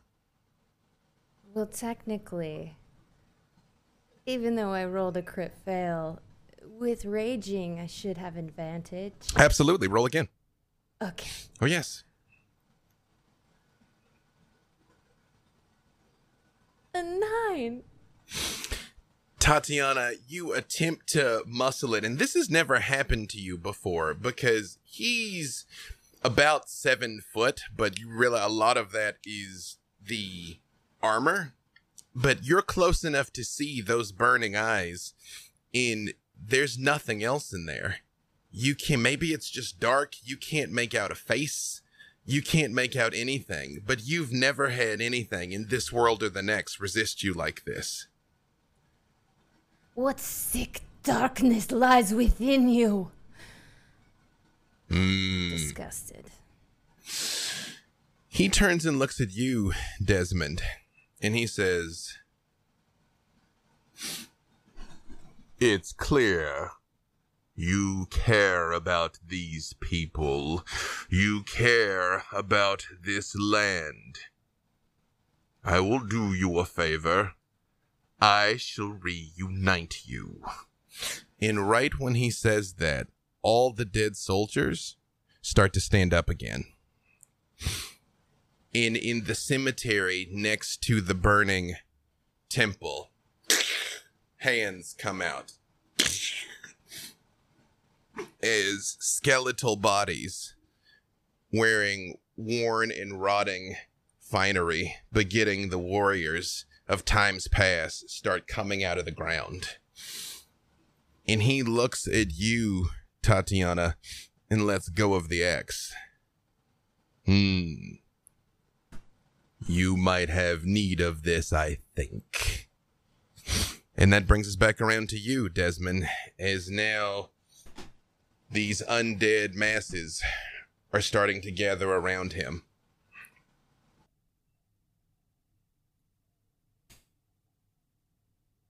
Interesting. He just looks to try to find the nearest enemy, to see who's nearest to him. As of yet, they're all more kind of forming up around him. Like, it's clear they're about to charge. He has Tatiana, but lets her go. Although you see this mark on her back. But you kind of have a target-rich environment. And he just kind of stares at him and says, "What have you done to her?" I don't know who she is. But he very much turns his head and looks at you and says, "But I suspect I will find out." And you hear Armand say to you, Brother, what is happening? What is this? Look!" And he looks back behind you, and you see from the other side of town what looks like a tidal wave of thick mist blowing in. And Armand readies his sword, and he looks at you and he's like, "Whatever fate befalls us today, we shall die together, yes?" Desmond just... He puts his hand on his brother's shoulder and just looks him in the eyes and says, "Brother, if we both die today, who will lead the kingdom?" And he opens his mouth to say something as this tidal wave of mist comes rolling in. And he turns his head and he looks at you, Tatiana, and says, "'Tis not to be tonight. I will find you. No one and nothing escapes Lord Soth. Meanwhile, in the mist, you all hear screaming and chaos as the mist blows over you. And Valentine, Tatiana, and Desmond, you find yourself standing in a sparse forest clearing surrounded by 3 people that you've only seen before in your dreams. And outside, wait, I gotta go to my right thing. Nope, hang on. This is the right one. And apparently I didn't make that one. There you go, y'all. Hoisted by my own ambitious production goals, which I was told. I was expressly warned what happened.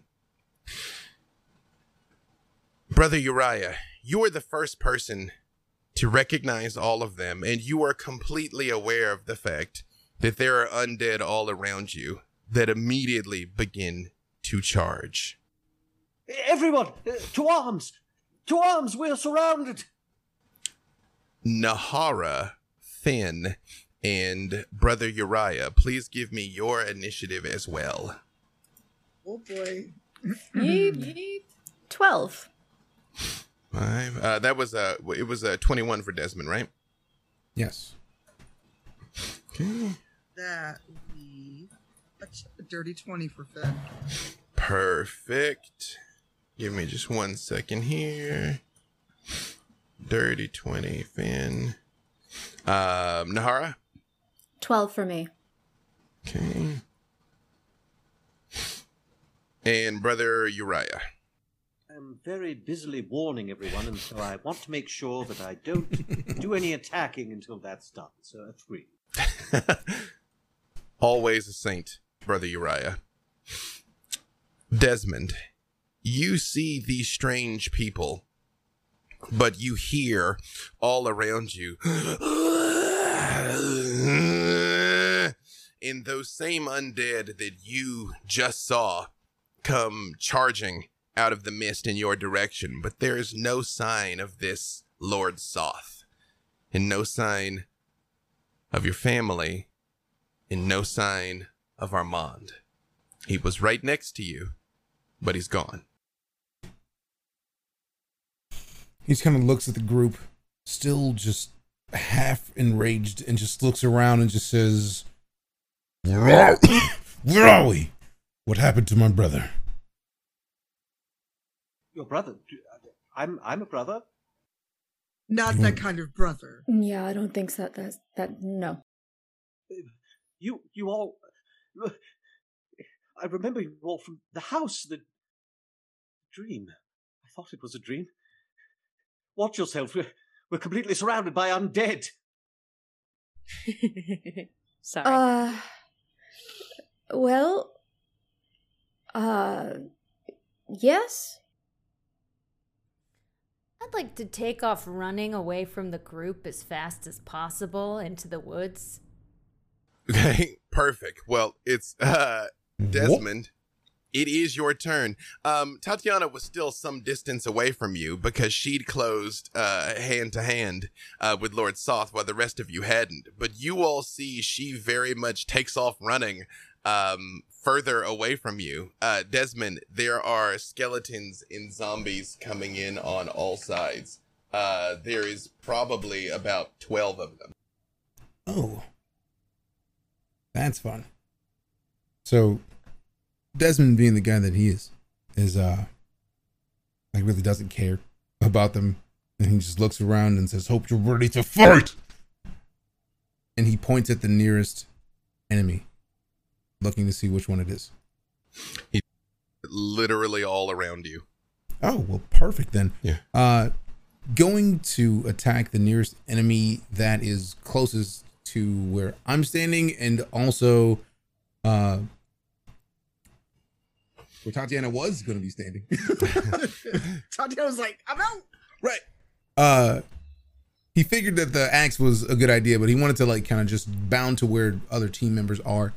Trust me, you don't want to be anywhere near that axe. Oh, he knows. But he does remember that the rest of the team, he remembers that the axe was a big deal and that once started, she couldn't be stopped. So he just kind of gets closer to that, but also closer to the other team member and just reaches to swing at the nearest enemy with dual short swords. Would you like to go after a skeleton? Actually, give me a survival check, Desmond. Ooh, yay. Probably gonna die. It's a 5. Nope, seems legit. Would you like to go after a skeleton or after a zombie? Zombie. Perfect. Roll. And roll is a 19 after the hit bonus. All right. That is enough to hit it. And since it's the dual short sword, do I just roll each? Your 2 separate attacks. Perfect. First attack, 7. Second attack, 4. All right. 7 and 4. You cut deeply into this thing, hacking away at pieces of it, but it just sort of like turns its head and looks at you and opens its mouth like it's gonna say something, and its jaw just falls off.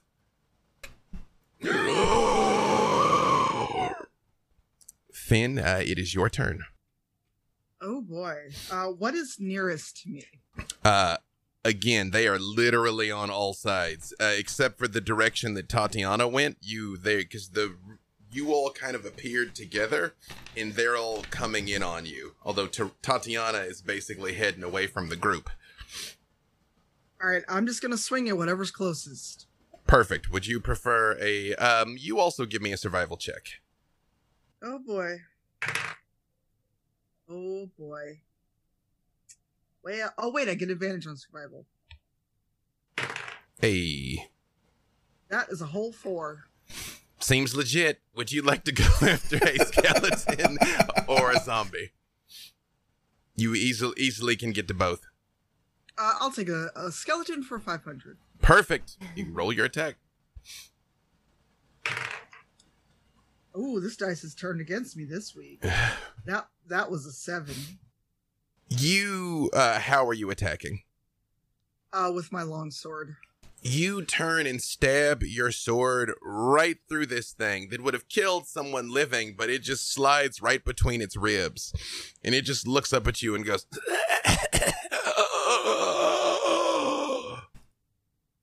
I hiss at it and let my fangs down. Anything else from Finn?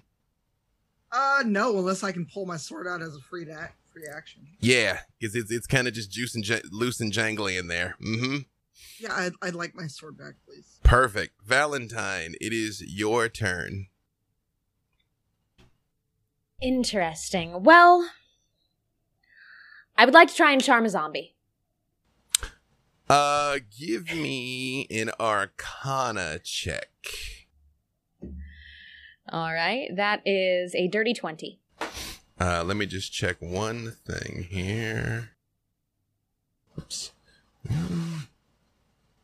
have too many versions of this game floating around in my mind. Excellent. With a dirty 20, you are aware there is no mind charm. There's nothing there. Great. Then in that case, most of my things are going to be perfectly useless. I'll just go in with a dagger. Perfect. I know I've been watching things like essentially stick through them, but see if I can just crack a rib on a skeleton then. Theoretically, Mind Sliver would work on them, if you so chose. Theoretically. Right. Yeah. Then I'll use a Mind Sliver. Let me just double check one thing here. Again, here I'm telling you, I'm like, this'll work. And then I'm all like, actually, let me double check. Will that work? Right, I'm like, are mind things working on the Yeah. What had happened was... Yes, they are immune to mind-altering effects, but they are not innately immune to psychic damage. All right, excellent. So do a zombie or a skeleton? Let's go for a zombie then. Perfect. The same one Desmond's on or a different one? Sure, yeah, I'll help Desmond. All right. What does it need to save? An intelligence save. How smart is it? And so what's the number it needs to beat? 12. Ironically enough, I did roll high enough. However, it's got a significant negative to its intelligence. Excellent. And does not make the save. So how much damage do you do? 6 points of damage. You all see Valentine holds her head up, and a big chunk of its head literally goes, and it just sort of like reels, but still looks at you, Desmond, like coming forward. But you have absolutely damaged it. Mm-hmm. Can I see where Tatiana has gone? Like, is Tatiana still inside, or is Tatiana just gone? She's heading away. I mean, the mist is thick. Like, if she runs too far, she will disappear into the mist. But okay, my hope was that if I can see her, if she's within about 30 feet, to try and telepathic link to be like, what do you do? Where are you going? Considering it technically hasn't been her turn yet, I will say that she's still within 30 feet for you to say that to her. Great. And she's used to being yelled at in her head by me, I'm assuming. I am worried for you. I do not wish to hurt you with this axe. I don't trust myself with it. I don't know, it would be really helpful if you hurt a zombie with it, though. Okay. Oh, Tatiana, there's zombies in the direction you're running. You all are surrounded. I mean, you could be heading towards zombies and away from them. You can do both. Yeah. I'll handle this side. Right. But don't come too close, please. Sure. Why not? Excellent. That brings us to the zombies' turn. Oh, no. Oh, yeah. And they are basically all going to swing at each of you once. My delightful squishy babies. Just swinging with their hands. Valentine, you see one comes right towards you and is about to raise its hand to hit you, and it's like something stops it.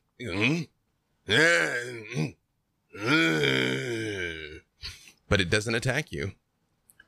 Finn, we'll come back to the skeletons momentarily.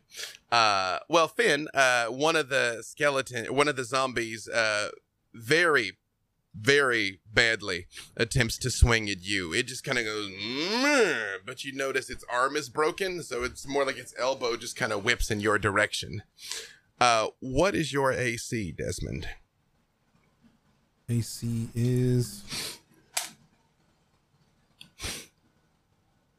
Trying to see where it is on the sheet, because I'm a doofus. No problems. Kind of near the top. Oh, perfect. 13. The one that you have stabbed literally just hauls off and punches you in the face for 4 points of damage. Oh. Interesting. Brother Uriah, what is your AC? 18. And they will be at disadvantage because I'm under the effects of protection from evil. You are still under the advantage. Actually, I need to double check something. Oh yeah, they are evil. I was about to say, I was like, are they evil? They kind of don't have an opinion on things, but they are evil. You see one of the zombies comes and bites down on you, Brother Uriah, but his teeth just clang against the chain mail.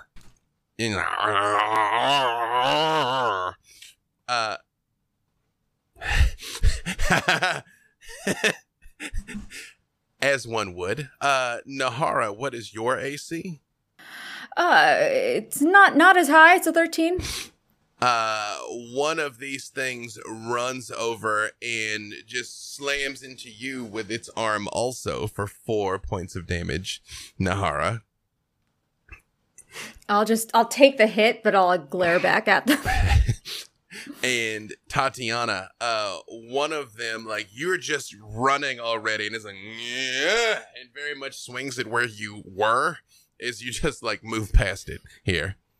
And that brings us to Nahara. It is your turn. And I will hurl an Eldritch Blast at that zombie baby. Have at it. Roll. Ooh, 24. That is more than enough. And a little hit for 9 points of damage. Perfect. You blow a gigantic chunk out of its center mass, and it just sort of looks down and, and keeps coming forward. Anything else for Nahara? No, I'm just standing very still and glaring. Perfect. It is now the skeleton's turn. Which I thought I was being a great fellow by splitting it up. Let's see here. Same thing, Brother Uriah. You see this thing come charging towards you, and it's like, and holds its sword up, and it's like it looks at you, and it kind of like flinches for a second, and just seems like it misses wildly. Once again, the screams are as if it had scored a critical hit. Like, get it off! No, back! The skeletons seem far less capable than the zombies do. Just like, and Desmond, again, what is your AC, sir? I apologize. 13. And Finn, what is your AC? 13. It misses you, Desmond, and the one that you stabbed right through, Finn, looks down at where you tried to stab it and immediately stabs you back for 5 points of damage. Rude. Mm-hmm. And that brings us back to Tatiana. Tatiana is feeling rage, anger, confusion, all things at once. And I want to turn towards the nearest zombie on my edge of this battlefield. And I want to swing this Berserker Battle Axe once again. Dual-handed. Go ahead and roll. Okay, hold on. I also, I don't think it's added in here that it is a magic item, so that gives it +1, and then my rage. So it should be 12. It should be accounted for in D&D Beyond, I think. Is it? Okay. It should. Then we'll put the rage in there. That makes it 11? Against a zombie? A zombie. That is enough. It seems like the skeletons all have on like the vestiges of old armor. The zombies don't. So go ahead and roll your damage. That is a hit. Oh, it will look more impressive this way. For hit. Okay. 7. All right. You just bury this axe in it, and a giant hunk of it just sort of like it cracks down the middle and kind of slides apart, but is very much still up and fighting. These things are terrible. Anything else from Tatiana? Is the connection with Valentine still open? So you have a choice. Because you will recall from your dream you need to get more than 60 feet away, but she can talk to you within 30. So if you're close enough to... I'm sorry, go ahead. Once we make the link, I can talk within 2 miles. She just has to be within 30 feet when I make the connection. Hey! Oh. Then you... Yeah, we gotta sync our walkie-talkie. Exactly. Yeah. Exactly. Then yes, you absolutely can. And I will say you've moved more than 60 feet away from the group. Excellent. These things go for zombies is easier, but they are not easy to kill. Easier, but not easy. Excellent. I don't know what better advice to give. But thank you. I apologize. It's a stressful time. Thank you.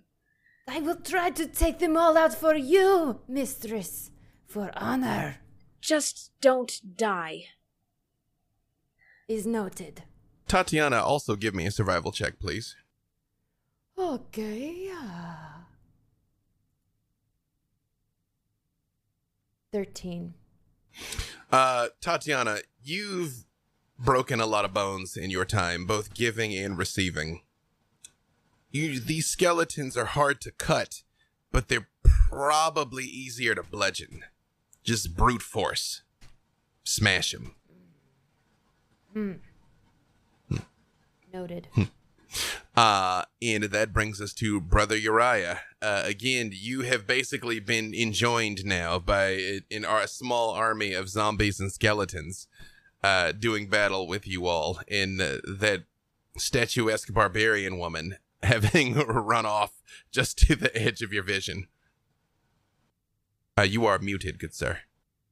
Yes, my eyes of the grave are still active, so obviously I can see that these are undead. But what of my party? You mentioned that I was receiving undead resonance from both Fen and Ahara, and now additionally from this red-headed stranger as well, who also seems familiar, but she too is resonating to your perception. Yes, and I called that large gentleman over there. In my dream, he said he was a lycanthrope.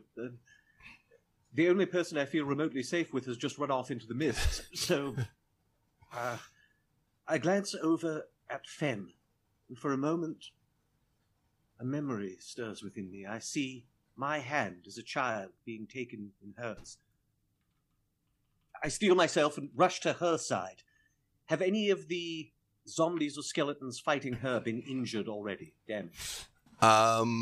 She did not injure the one that is. There is one that is on her. Currently, the one fighting Desmond looks pretty bad off. Then that shall be my target.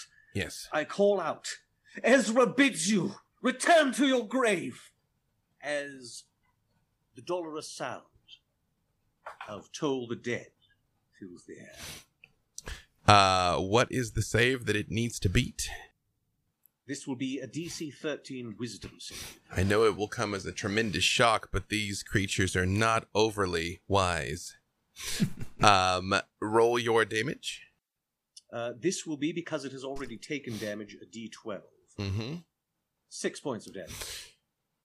Desmond, right in front of you, you hear Brother Uriah call out, and boom, and you see the zombie goes, and drops down to the ground. And after a moment, its eyes open again, Desmond, and begins to stand back up again. Have I ever seen the like of this? Give me either Arcana or Religion, Brother Uriah. You're from the Mist, so you've probably run into your fair share of undead, especially as a cleric of the grave. Dirty 20. Absolutely. The hard part isn't just killing them, it's keeping them dead. You, with a dirty 20, I will say you are aware that certain forms of divine damage, or just massive catastrophic damage, are what it takes to stop them permanently. Ah, yes, my mistake was attacking with necrotic damage. Anything else from Brother Uriah? That shall be it for me. Desmond, we are back around to you. Desmond just looks at the brother and says, "Thanks." Oh, I hope I have need. And he looks down and he just fully rages out and changes. What does that look like? He just braces and just flexes all of his muscles, and just every part of him just grows larger, piece by piece. Just every bit of him, just every individual muscle starting at his core starts just getting larger. His muscles get larger. His eyes just start to glow orange and yellow, just enraged, but also becoming the beast that he has been for a long time. It's almost like a homecoming for him. And then he just it feels good to be back. And he looks at the zombie beneath him, and on hearing the brother cry out, he says, No worries, brother. You are not my target. Valentine, when you see this, a single thought echoes through your mind. Good. And what does Desmond do? Desmond aims to maim, as it were. So fully like no weapons, just unarmed. What color wolf is he? He is a very deep brown. It's a very deep brown, thick fur, but just brolic. And there are speckles of a beige throughout the back of his fur. Like they start on his shoulders and then kind of go down his back. And he's livid.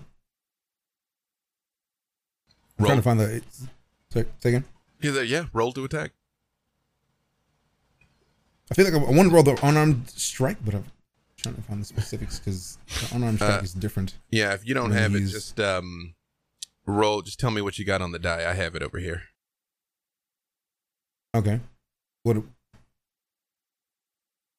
trying to find the specifics. I have the page of it. I'm trying to make sure I find the right die to roll. Oh, well, you roll a d20 to attack no matter what. It's just the damage. The damage might vary. Din. Here, I'll send you. We'll use this for now until we already nail it rolled. down. Perfect. Yeah. 15. And let me see what there is. This against the zombie? That is more than enough. Perfect. You can bite and claw it if you wish. Yes. Okay. 15. The first one is definitely enough to hit it. Well, let's resolve this first here. So roll your damage. It's not the regular. It's not a D4 for damage. It's a D8? No, it is go for your claws. There's going to be 2d4 plus 2. All right, cool.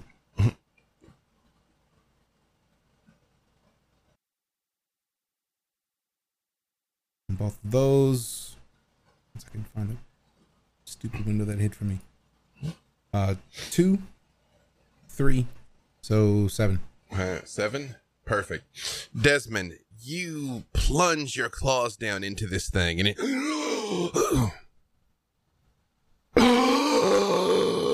and still starts to get up again. Roll your second attack. Same 2d4 plus 2? Well, roll the d20 first. Gotta make sure you hit it, and if you hit it, then yes, it will be. Actually, no, it's going to be a bite. Actually, because you can claw and bite. Oh, perfect. The bite will be 1d8 plus 2. So d20. Yep. It's a lot to keep track of, everyone. I'm just getting used to D&D Beyond. I'm not using this. 8 on the attack roll. Believe it or not, that is still enough. Its main defense is not its armor. It is not quick. It is not wearing anything. And the D8 is a 3, so 5.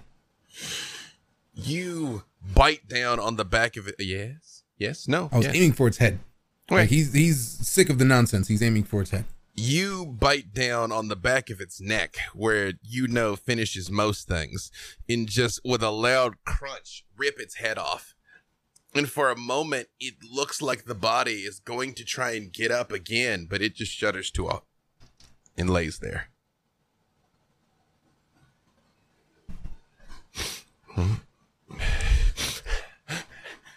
Oh, yeah.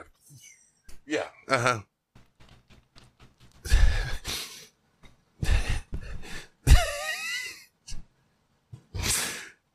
Finn, you have witnessed this. You've witnessed him kill this thing 3 times, and it kept getting up again.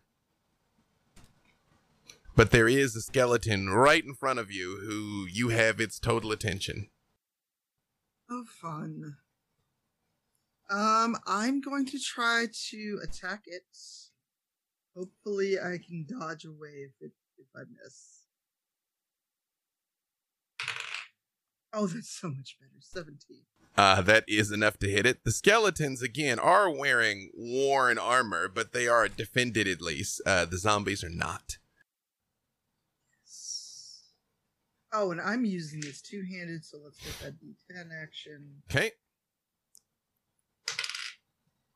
That is 7 points of damage.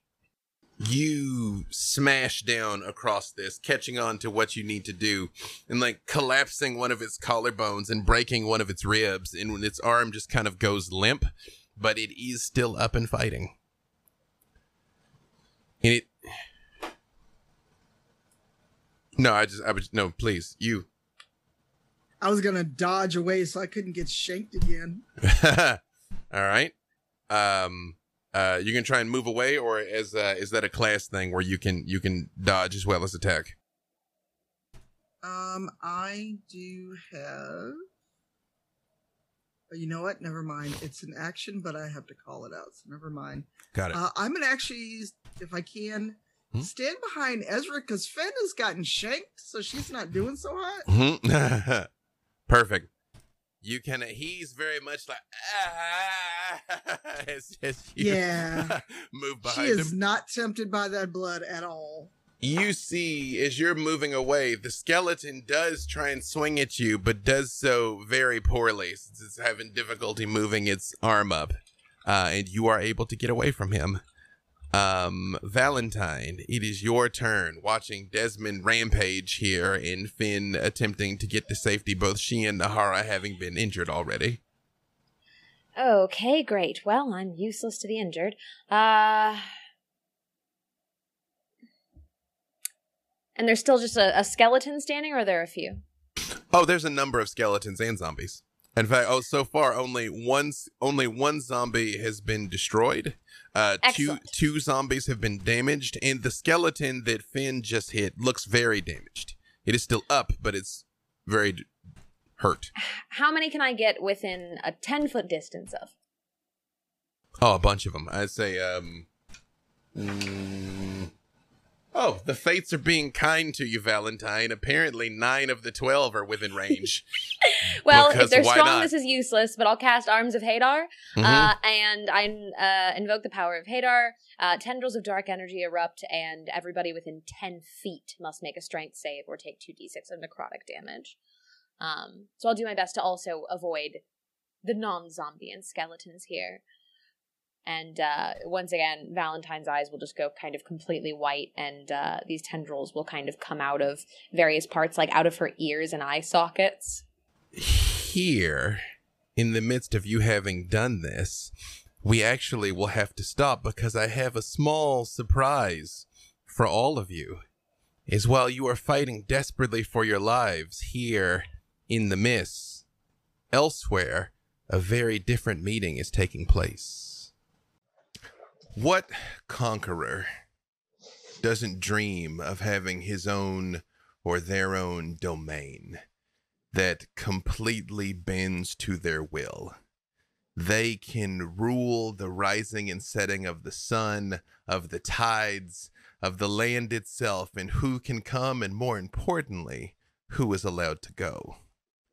To have their dreams, their wishes, everything they ever hoped for brought into reality for them to rule over for all time.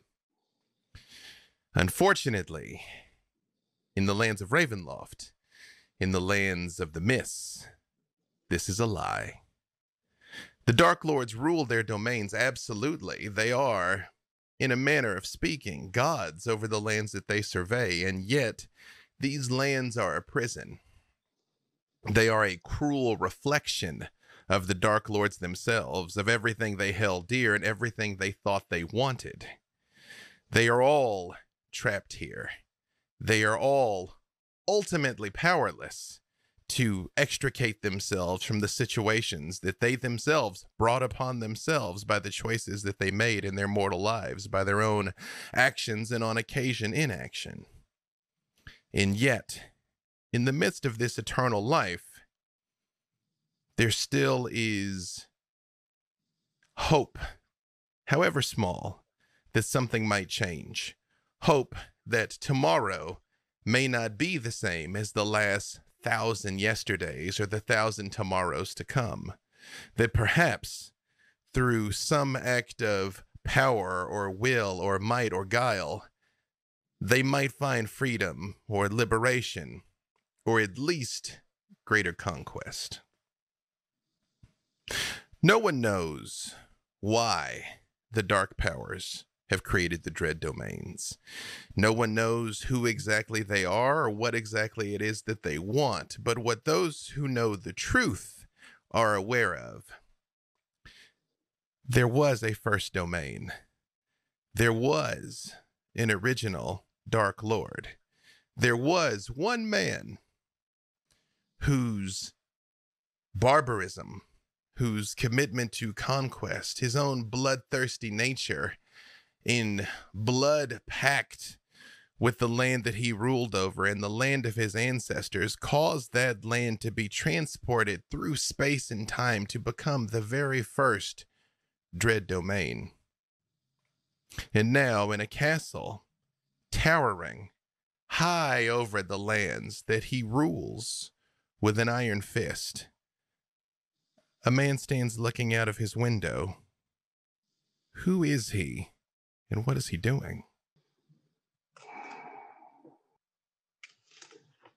I am the ancients. I am the land. This land, Barovia. And here the night is a curse, my curse. With the dying of each day's light, wickedness slips from the darkened spires of Castle Ravenloft to work my will. This is my realm. The howls of wolves, the shrieks of ravens echo through the valleys and from the peaks of Barovia. And in the communities, the superstitious villagers find the brightness in their lives smothered by dread. All my subjects know fear. They know the fear of the mists. They know the fear of the night. They know I watch. They know I claim what I desire. And yet, none of them realize the one desire I crave above all other things that has eluded me for time immemorial. And as I stand at the balustrade of the balcony and look out over my land, over Barovia, it is of that desire I think.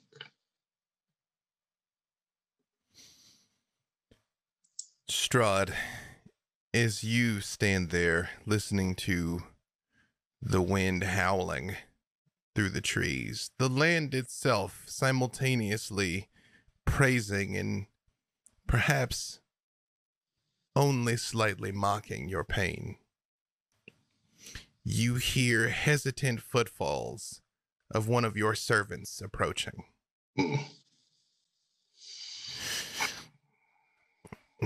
My lord, might I be allowed to gaze upon you?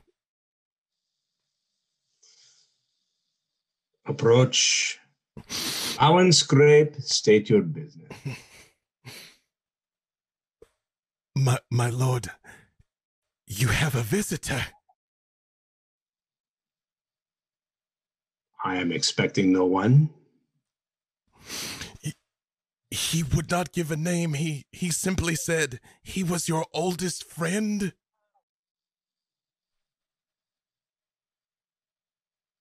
Oh, well, that does narrow the possibilities.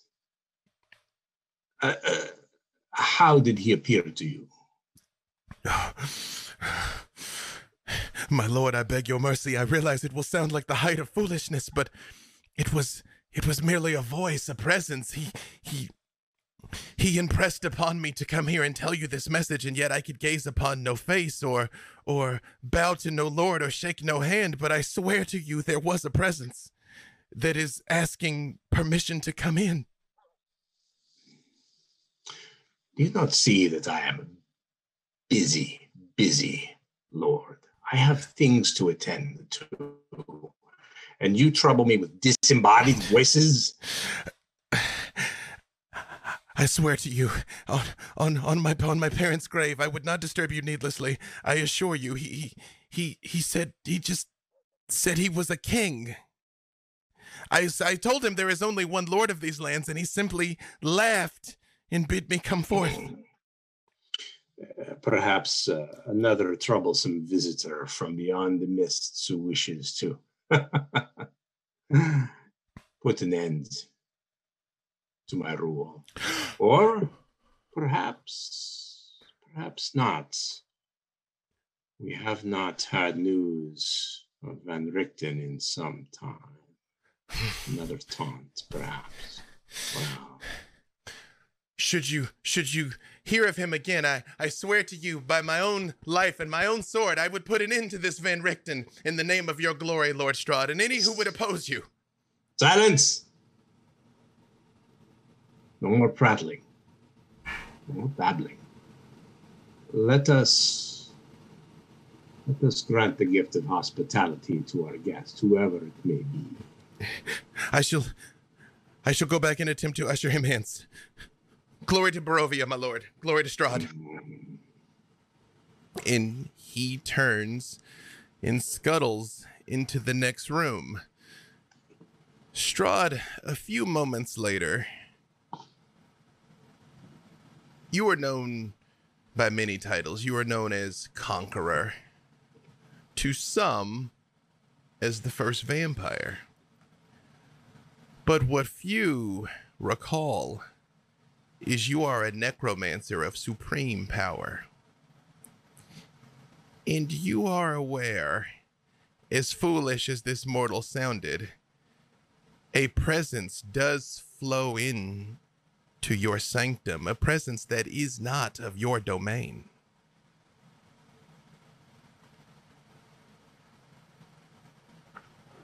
What do my eyes perceive? What do his eyes perceive, O visitor? No visitor enters the room, and yet a large chair by the fire, which was once unoccupied, is no longer so. A figure sits there, richly dressed, though perhaps less ostentatiously than is his custom. As the figure turns, glancing up from a leather-bound book, which it holds gently in one hand, you see the undead visage of an old acquaintance, Aslan Rex, Lord of Darkon.